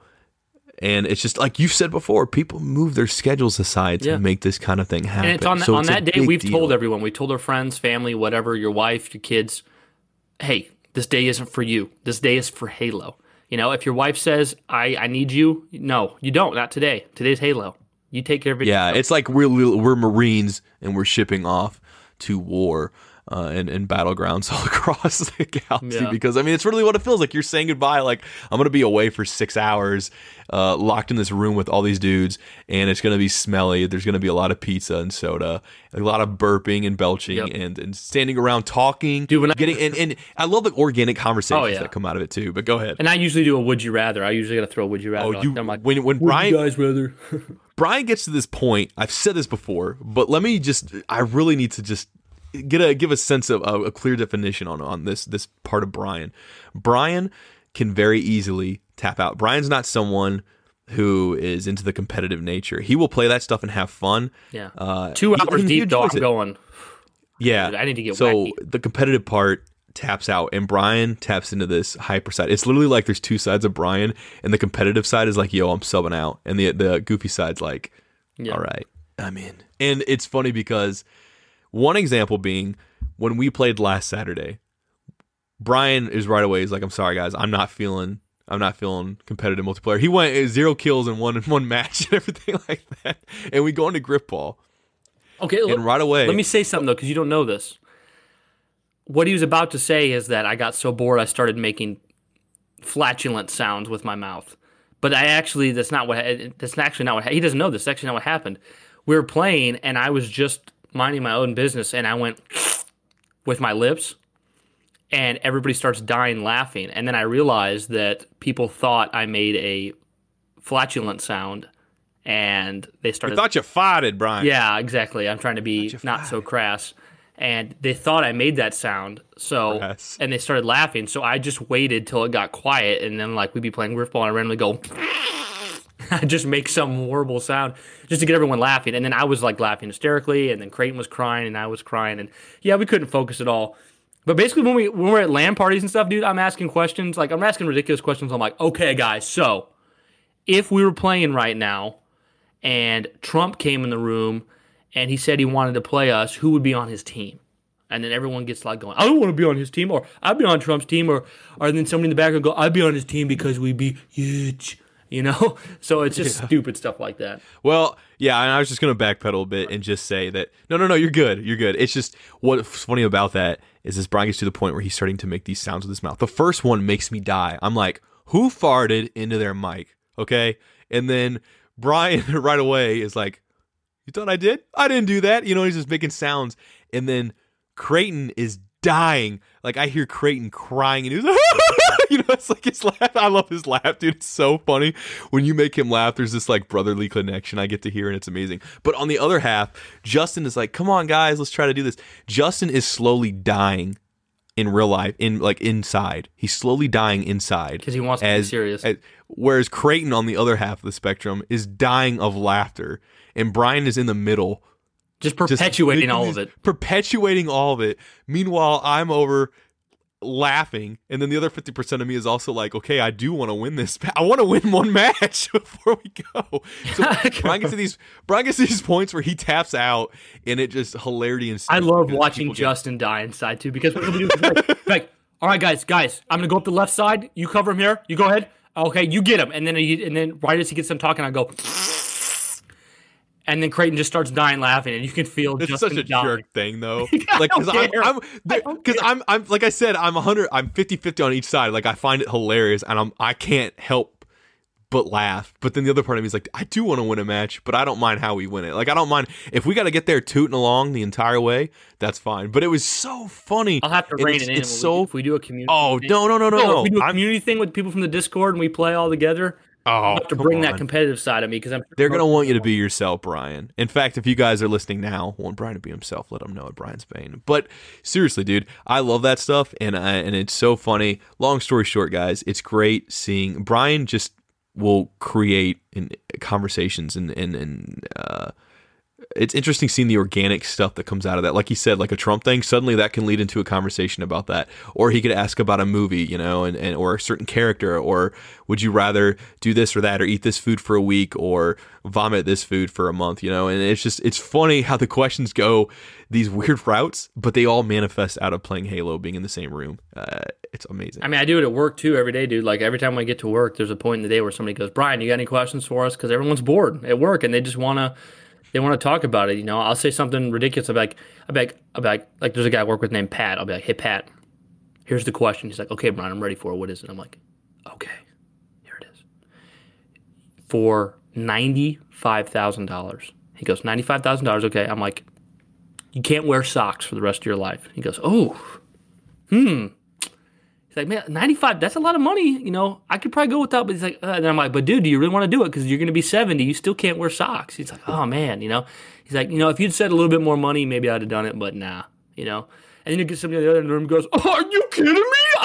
I'd do it for $5,000. You know, you always get, and then everybody starts getting this conversation, and then suddenly, now I've started to back out of the conversation, and suddenly you see the people that you got started having their own conversation, and then somebody's like, well, how about this? How about for $100,000, no shoes? And, you know, and then it just keeps going, you know? That part really gets me. No shoes. And it's great, yeah, you know, and people just get going, and then I'm just like, I'm back out of it, and before you know it, everyone's having a good time, and it's just based off, and then every now and then you get that one guy who says, Brian, where you always have to ask these stupid questions. Yeah. And I'll be like, dude, the thing is, I'll be like, because look, dude, like everyone was bored and you just see, here's what I love doing, dude. And I even do it on like a lower level. Like I'll be walking through because I work in a hospital. I'll be walking through the hospital and there'll be a couple nurses sitting there and they're at their desk and you can tell they just can't wait to get off. And I'll come in there and I'll go, hey, I had a question for you guys. And they can immediately tell by my voice that I'm not going to ask them something business related. It's something different.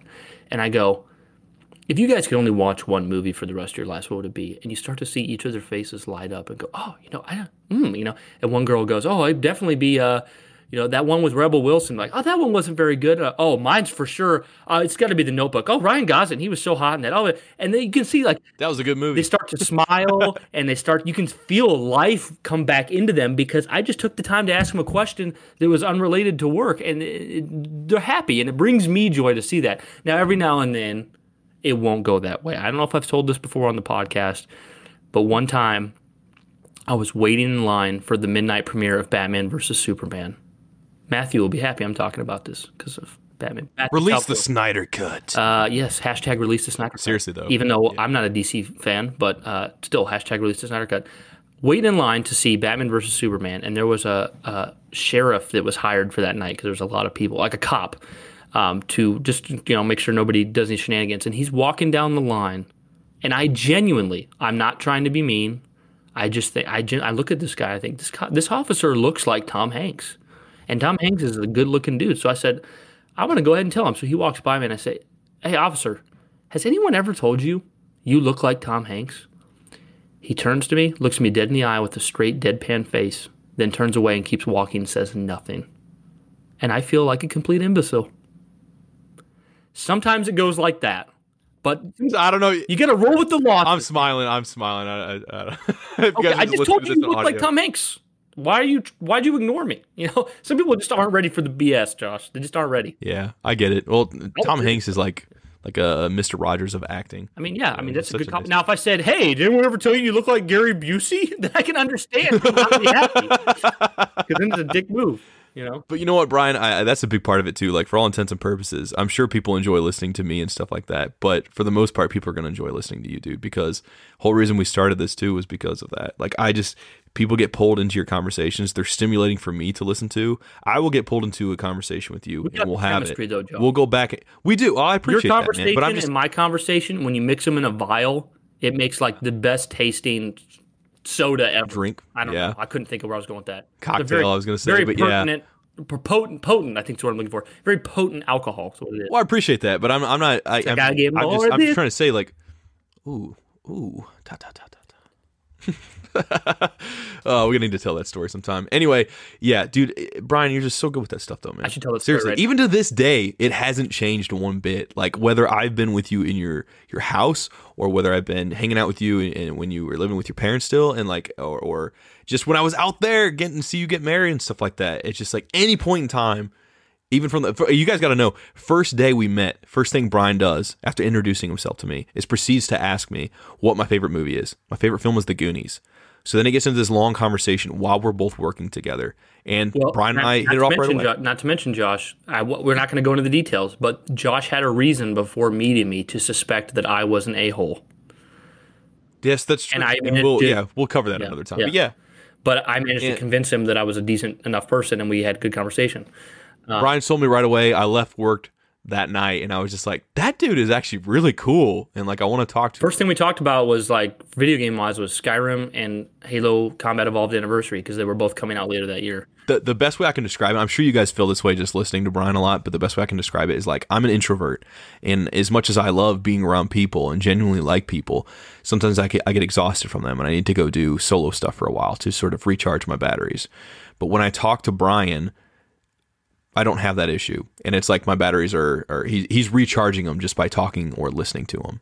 So it's just a really cool. We need to play the recharging shield sound from Halo. Yeah. Okay, that's so cool. Let me tell that story though, because I think it's funny. Now, okay, guys, I'm just gonna give you a fair warning, and I'm not gonna. Brian was right all along though about this. I'm not gonna be loud about it, but because to tell the story, I have to use. Make it sound like you're gonna crack wise. Well, I have to use the F-bomb at the very end. I'm gonna say it lightly, because it's part of the story. Unfortunately. Okay, I can't remember, but take us there. So take me back. The reason Josh and I do the is because I used to work at a warehouse, and there was this heavyset guy named Ray, and every time I would come to work, because I lived with my parents at the time, my mom would make really good dinners every night. And every time I would come to work, Ray would ask me, "What'd your mom cook for dinner last night?" And we had this back and forth, this weird back and forth, where I would list every item off separately from the meal. So I'd start off with something small. I'd go like, well, Ray, last night she made rolls," and he'd go, "Oh." I'd say she made corn, and he'd go, "Oh yeah, ooh, corn." I'd say she made mashed potatoes. He'd go, "Ooh, ta ta ta ta." And so he's just, it's almost like he's getting something out of this, And then I go, and then to top it off, she made some grilled pork chops, and he'd go, "Oh fuck." Like, he would just be so into what we had for a meal. It was hilarious. It happened every day, 5 days a week. He'd ask me, "Oh, Ooh, baked potato. Ooh. Da, da, da, da, da, da. So when we do that, we're referencing Ray. Shout out to Ray out there. Oh God. So yeah, that's a funny story. The end part is what gets me. But Josh, it sounds so wrong. Yeah, Brian. are you ready for? Now I'm going to mention the Patreon just because it ties into this question. I'm going to. Sure. We have. So I'll make this quick, guys. I know the business can be annoying here all the time, but we have a Patreon and we have 3 options. We do. It's real simple. We have 3 options out there. We have Sacred for $1. And you get a shout out on the podcast. Sacred! Mega Sacred! Can't do it as good as Josh, but I tried. No, you did good. So that's $1. You get a shout out on the podcast. You can support us that way. We have the Sacred Insider, which is... Sacred Insider! It's almost sound like Kim Possible, what you did there. It was like, Kim Possible. No, that's not Kim Possible. Wait, no, I was thinking of That's So Raven. That's So Raven. Kim Possible, call me, beat me if you want to reach me, Brian. Oh, okay. Call me, beat me, Sacred Insider. I don't know. Anyways, Sacred Insider. I cringed a little. Yeah, that's awful. I'm done. No, you're good, man. Sacred Insider, $5 a month, and you get a shout out on the show. You get to be in our private Discord where Josh and I go back and forth over all of our plans for the show. We outline the episodes before they're done. You get to have that behind the scenes there. Yeah. Right now we got 2 people in that. We got Abu and Trevor. And then we have the $10, which is Sacred Icon tier, and you get everything from the prior tiers, but Sacred. Once every 3 months, if you're in the Sacred Icon tier, you get to be on the show with Josh and I, whole episode with you as a guest. So the reason I brought that up right now, guys, is because we have one in our Sacred Icon $10 tier, which is Abu. Abu! He's putting food on the table. Putting food on the table. Yes, he is. Abu's putting food and it's delish. All right, Josh, I'm going to give you a beat. You give me the song. You ready? All you need, the song. You want me to? Okay. The song, all it has to be is about Abu supporting us. You can take it any which way you want. That's where I'm wait. I'll get the beat going and then you start. Okay. I'll get it going. Bring it in.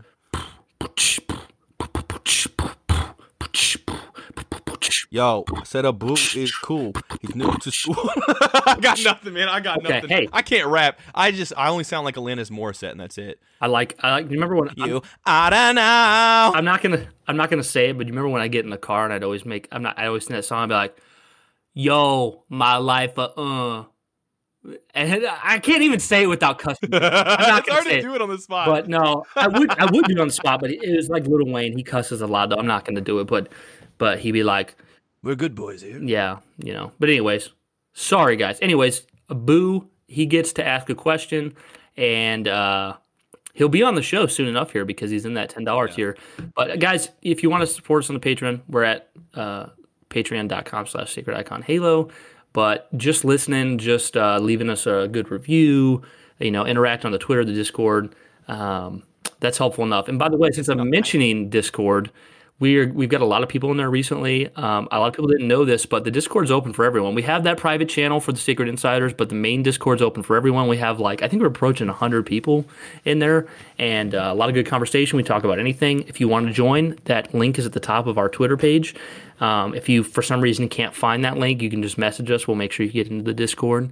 Come join us, guys. So anyways, the question from Abu is, and hopefully I read it properly, what do you think would be good, if not perfect? What would be a good, if not perfect, ecosystem for Halo? And he says, for me, a gaming platform which you log in and play all the Halo games and more, just like MCC, but expanded and with regular updates. More dedicated servers to countries outside US and Europe, having a big esports scene with worldwide events and teams, more dedicated lore content, developing the universe both ways and being more like a sci-fi focused thing. So I'm going to kind of restructure that and I could get it wrong. I could get you wrong, Abu. I'm sorry if I do. What I think you're kind of asking is a good ecosystem for Halo. And here's what I take away from that.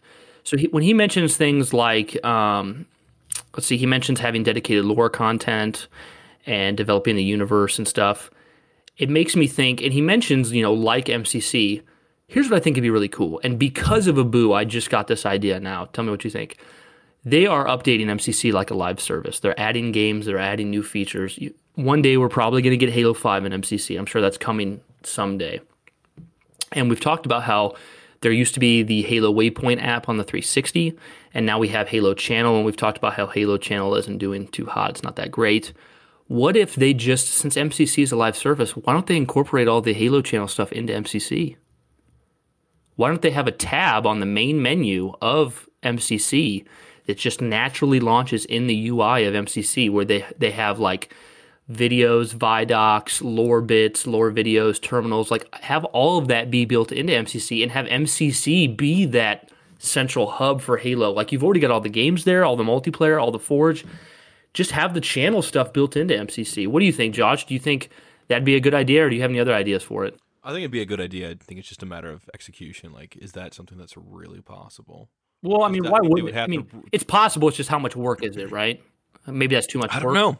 I don't know. I think it could be. It's hard to say. But I love the idea, and I get it. I mean, I'm not a big fan of live services personally. Me neither. But MCC's become that regardless.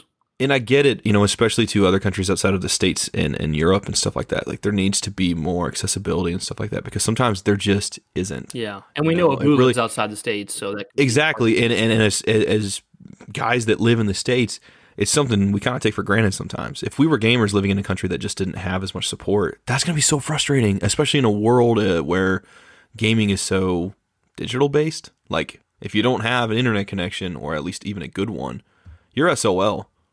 Yep.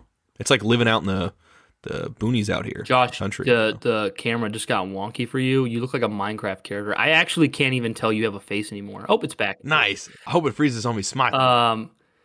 Yeah, so before we get into our final Q&A, let me give a shout out to our patrons here. Make sure we give them their proper due. Yeah. So our $1 patrons, sacred patrons, we have Sacred. The Shipleys. You might remember them from a prior guest episode. I love them.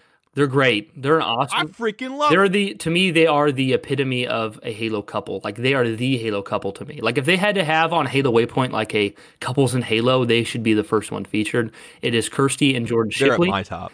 Yeah. Thanks for supporting us, guys. We also have Marcus, who goes by Glass, supporting us with that sacred tier. Marcus! Thank you so much. Thanks so much. We have our buddy Matthew Salvatore, who has been here since the patron started, continually supporting us. We thank you so much. That handsome SOB, man. I love that dude so much. Every time I see his name now, and I'm so used to seeing the DC stuff, Matthew Salvatore, like, the name has become synonymous with like Batman lore. Like, how really? There's like Jason Todd and all these other characters. For me, all I know, like, as well as I know, Matthew Salvatore is a name that exists within the canon. Well, you know what? Like, it's just synonymous with DC for me now. For me, plus it sounds cool. I mean, that is really cool, and it was cool. Oh, there it is. I just got tingled. But for me, what Matthew Salvatore has always symbolized, because there's a famous writer with the last name, or R.A. Salvatore. So when I think of Matthew Salvatore, I just picture him like with a robe and a pipe writing giant, like, straight fire novels. Like, there's just all these novels written by Matthew Salvatore, and for some reason he pities us enough to be like, yes. Yeah. Yes, let me take another crack at my pipe. Does he sound like Sean Connery now? And then our last $1 patron in the sacred tier is Dust Storm from Podtacular. I'm sure you guys know about Podtacular. They've been around forever.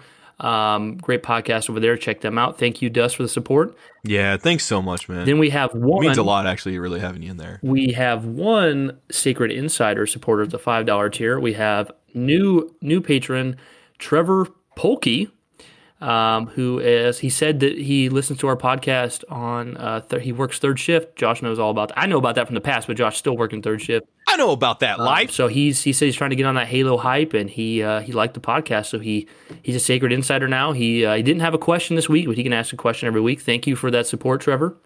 Yeah, dude, someone who works their shift and it leans on podcasts to kind of get them through those hours sometimes. That means so much that you listen to us, dude. I get that. And as well as the Patreon, yeah. And then our big dog coming in that $10 tier, Sacred Icon, we have a Boo. Putting food on the plate. Food on the plate. Food on the plate. Food on the plate. We got fruit, we got veggies, we got meat, we got it all. It's like a straight buffet. Thank you so much, Abu. My nipples are hard. That's we're up to, we got 6 patrons now. I remember a time where we didn't have a patron section because there was no patrons to support, but they keep bringing it in, man. Thank you so much, guys. It means so much. And the more like, I gotta be honest, like, having you guys as patrons, that's what like made us want to get on this video content, which I'm not sure if you guys are going to see it or not. If you see it, it's not the greatest quality, but at least we put it out there, and we will work to find a way to do this better. You know what? If you guys go back and you listen to our first episode, the audio quality is just poo. It's poo compared to now. We're going to keep improving over time, regardless of whether or not we have patron support. But when we have patron support like you guys, it shows us that you guys want more content from us. And we're going to try to that's where we get to put that kind of those donations into is providing exactly. And actually, and with more quality. Just a little FYI, the money we spend monthly to make this thing run is way more than we even have on Patreon. So it's a passion project for us. It's not about the money. And Josh and I have talked about this before on the behind the scenes, where we're like, we should mention the Patreon less because we feel like we mention it way too much. And now I've been talking about it for a solid 8 minutes. So I apologize for that, guys. So we're gonna move in. But we do want to express our gratitude, guys. Obviously, you got to give you guys a shout out because you're helping us, man. You're helping us so much. It means so much. It really does. And the community at large, not even just our patrons. The way they've come around us on Twitter and in the Discord. We got so many awesome people in the community. Thank you so much. So my heart. I'm going to go into the Q&A, and our question was, I posted a short video of the behind-the-scenes Halo 2 documentary where there was a giant LAN party at Claude Herrera, who we mentioned previously in the episode. His house. He had like 2 16-player LAN parties going on in his house at the same time. Can't imagine the dude's electric bill. Looked freaking sweet. But my question was, what goes hand in hand with Halo better than the almighty LAN party? When you experience one of these events, you know it's one of those places you never want to leave. TVs, Xboxes, friends, and all the Mountain Dew you can muster. What do you love about Halo LAN parties the most? Josh and I... It always is Mountain Dew. It's got to be. That is always... It's got to be. I'm drinking... Whoa! I just about... Don't you go dying on me there, Brian. Hey, if the video goes live, people will see that. I just had like about... Yeah, it's a fumble. But anyways... I have Mountain Dew right here. Mountain Dew Zero shot. For the LAN parties. But anyway, is that Mountain Dew way behind you as well? If you turn around to your right from the previous night. It is. So first response I have is from this guy. Just came into our Discord. It is Spartan Shatter. Yep. Pretty simple reply, but it's very true. All the yelling and the food. Got to have that at a LAN party. Absolutely, man. It's like what you want Thanksgiving to be, Pretty with much. Family. Like, yeah, politics, just straight Halo. Yeah, you just have the fun yelling. It's fun yelling, and you have all the food. Usually, rather than why don't you have a boyfriend yet, Karen? Or, actually, I shouldn't use Karen. Karen's like the terrible angry manager. Karen's like the angry mom who comes in wanting a return and she can't get it, and then she's like, "I want to speak to the manager." Basically. Sweetie. We have when we do our LAN parties, we usually have Little Caesars pizza because it's cheap and it's good. Ooh. And then and then my little brother Noah, who almost never gets a shout out. First shout out here for Noah. He always makes this really good dip. He brings. Oh man, I just can't believe it. And then we usually have some like Chex Mix stuff and tons of soda. Oh fuck! There it is. Jeez, man, we're gonna have to censor the show now. You know that. Next reply, it's so good though. Next reply is from Hungry Bear from the Halo Respawn podcast, friend of the show. Yeah, hoping to do a guest episode with them shortly. Great dude. He says. Absolutely. This one hits home for me. I used to host LAN parties on the regular. It was even done for my bachelor party. I wish I had done that for my bachelor. I didn't have a bachelor party. That's for a future story. Halo LAN is my favorite part of Halo. There's nothing like it. Anyone who had a LAN party can agree. It's always a great experience, never dull. All capital letters. I love me some LAN. Yes, dude. Now, I'm a campaign guy. I'm a story guy. But when it comes to multiplayer, LAN is my first and foremost favorite way to experience Halo. You can ask Josh. He knows I'm not a multiplayer guy, but I get excited for LAN like I am a multiplayer guy. I love LAN parties. I just love hosting them, too. I love being the guy who brought people together for that. Yeah, it's such a rewarding feeling, dude. Lugging over your consoles, your TVs, getting everything set up, and people are just there with the same mentality. Yeah, man. everybody's there for that. It's just so cool where we're in a point in our lives when it's like everyone's got different jobs, different shifts, married, not married, kids, blah, blah, blah. For living in different parts of the world and stuff like that. You manage to come together. The most? and I can say this on the podcast because the person who did this is not listening. But this has happened at least 2 times in my life, but once recently. You come to the Halo LAN party and you start playing a different game. That's a crime against humanity. Dragon Age. Somebody start playing Dragon Age. I'm like, yo. Was I there for that? No, you were not. Thank the Lord. You don't come to a Halo LAN party and play Dragon Age. But anyways, mostly good. Yeah, no. That's interesting. When you come to a LAN party that's designed around Halo, you generally play Halo. You know, when I invite people, I'm one of those people. I'm one of those people that when you come to a party, I want you to have a good time. I don't want to be the person who's bossy, but like it's a Halo LAN party. Come on, you can't play Dragon Age. I was gonna say, in my experience, aside from like if you excuse all the high school crap, like everyone's going there with the same mindset to play Halo, and you usually that's your the case schedule to make it happen. That's a big deal. It's a big deal. Like it goes without saying. It's not something. I think I just happened to invite one person that year who didn't care about Halo, and they came. And then that's what happened. Oh. But our next response is from MH Cosplay. Awesome dude. He's very active in our Discord. You got to see his ODST cosplay stuff. It's amazing. He says, the laughs, the excitement, the trash talking. Most of all, somehow controllers going flying. It was the most fun I ever had playing real competitive games. It is truest, amazing, and more of a rush than live. Not to mention switch teams and trying to keep that team. Memories. Yeah, it is more of a rush than live, dude. When I've got that flag and I'm running to capture it, and I just know that I'm in the same room as the people trying to stop me, I'm just like, I was just like trying to get there. Yeah. It's like if you take the whole like dynamic online and actually just imagine being able to hear everyone at once, including the other team. That's what it's like being in that room, you know? And it's like you literally, like, if you're someone carrying the flag, you hear the opposing team that's like, someone stop him! You know? And then this person's like, oh, I died. Or like, who's left? He's going to make it. Grenade, get him! You know, everyone's like, exactly. And I'm over here like... And then you score, and then it's like, game over, and you're like, yeah! Yeah, you scream. The big yell. Oh, it's great, dude. God. Totally. The perfect word, rush. The rush you get. Yeah. Why do drugs when I can get high off? Exactly. This is where someone go, but if you do drugs and that at the same time, it's even better, bruh. But nah. No, not for me. Me and Josh are sober. Mostly our whole lives have been sober. I had an 8 months that was very rough there, Josh. Actually, I'm gonna give you guys. I'm not gonna tell you the story because I'm gonna let you guys hear that this story exists so that you can want to hear it on a future episode. You're gonna hit him with the sizzle. The most angry Josh has ever been at me was from my 8 months of drinking, and it's because I did something very disrespectful. Works, but there's a better word for it. I put Josh in a position because I was in a rough spot, but we'll leave that for the future. But you're not that person anymore. No. And you know I wasn't really. I was going through a phase. I wasn't a different person, but I was going through a phase. It's not a phase, Mom. Yeah. No, but it was. I hate grilled cheese. Let's go to McDonald's. Yeah. But yeah, dude, it's okay. In the future, though. Would you agree, though, that's probably the most angriest you've ever been at me? That's got to be. Yeah.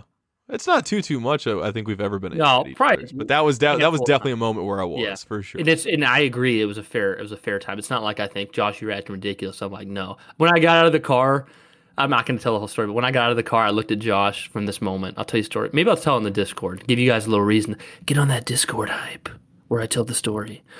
But I got out of the car and I looked over at Josh and I'm like, you know what, dude?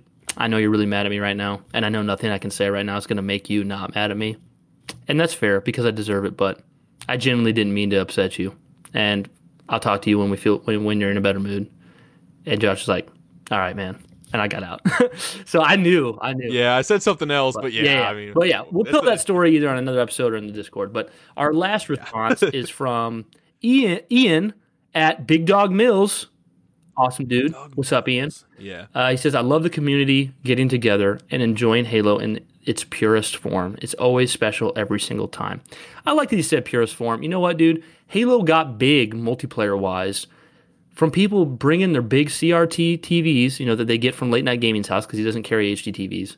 I had to throw that out there. Halo multiplayer got big from people bringing all their big TVs and Xboxes over and having those Halo Combat Evolved LAN parties, dude. It wasn't always live, and I think the purest form of Halo multiplayer is playing in the same room together. And I mean, let's be honest, if all of us could press a button and play in the same room a lot, well, except for introverts, and I totally understand that. But a lot of us would be like, if we could just press a button and be in the same room playing Halo together, that's how we'd want to do it. Like live is It's couch co-op, but like couch multiplayer. exactly. I mean, that's what, Live is a great way to do that because we can't do that. But if we can get together and play together, man, that is the way to do it. And I cannot wait for our LAN party. yeah. Dude, I'm excited. And I think the biggest thing, too, that we actually didn't mention is just a sense of escapism. That's really cool. I mean, even when I was in high school, I like to forget all my worries in life. That's what I do. There's been so many times. It's another great thing about Brian. It's been times I've maybe had a issue. I was going through something in a relationship I was in, or maybe I was just in a depressed mood, or just a time, or maybe I was just stressed about work. Whatever thing I might have had going on, I could go over to Brian's. We play Halo, and it's just gone, and I leave just feeling renewed because it's fun. You're around people who are in a good mood. And that's the thing is, it's just positive energy.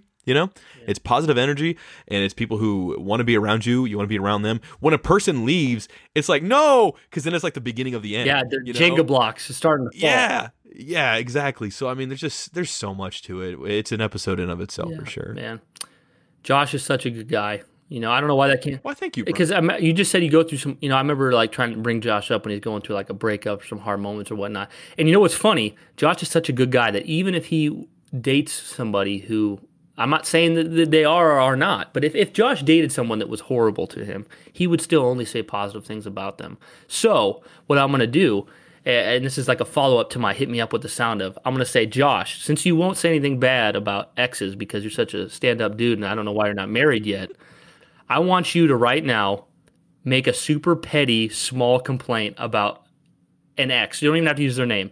Just something stupid, like not even a real thing, like, I hate the way she uses spoons. Give me something petty just for fun. They never played Halo. Ooh, dude, I said something petty, not something like next level. Gee, there you go. Never mind, guys. He just went ahead and revealed the worst possible thing about his ex. Right there. You know what, though? The other side of the coin is they did play other games. So that was cool.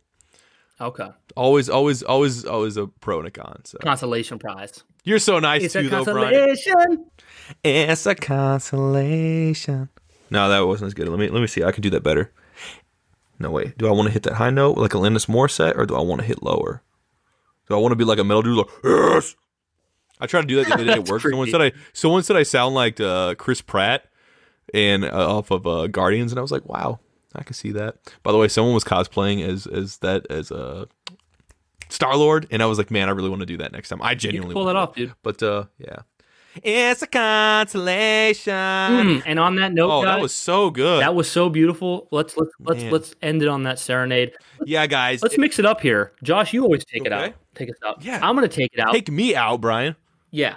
I'm gonna take you out, and you're gonna end us with that keep us sacred. Okay? Okay. Guys, let's do it. We thank you for joining us on this extremely rough recording today. We had so many issues, and man, I've been, this is a 2-hour episode, but I've been sitting here for 4 trying to get this thing to work. So I'm ready to go get me some pizza. But anyways, guys, if you want to email us or send us anything, we haven't pitched this in a while. I think we forget. sacrediconhalo@gmail.com. Send us some email, send us anything you want on there, appropriate. And we also have a website, sacrediconhalo.com. We post a lot of stuff on our Twitter. That's where we interact with people the most. Though it's quickly becoming Discord, but Twitter also. We're twitter.com/sacrediconhalo. If you want to hit up Josh, he is at JovialJoshy, and I am at Brian's Bane. Thank you so much for joining us, guys. This has been a tough one, but I think we managed to have a pretty decent episode, have a lot of fun here. We will see you on the next episode of the Sacred Icon Halo podcast or show. If you are watching this on video, we'll see. Peace, guys. Keep it sacred.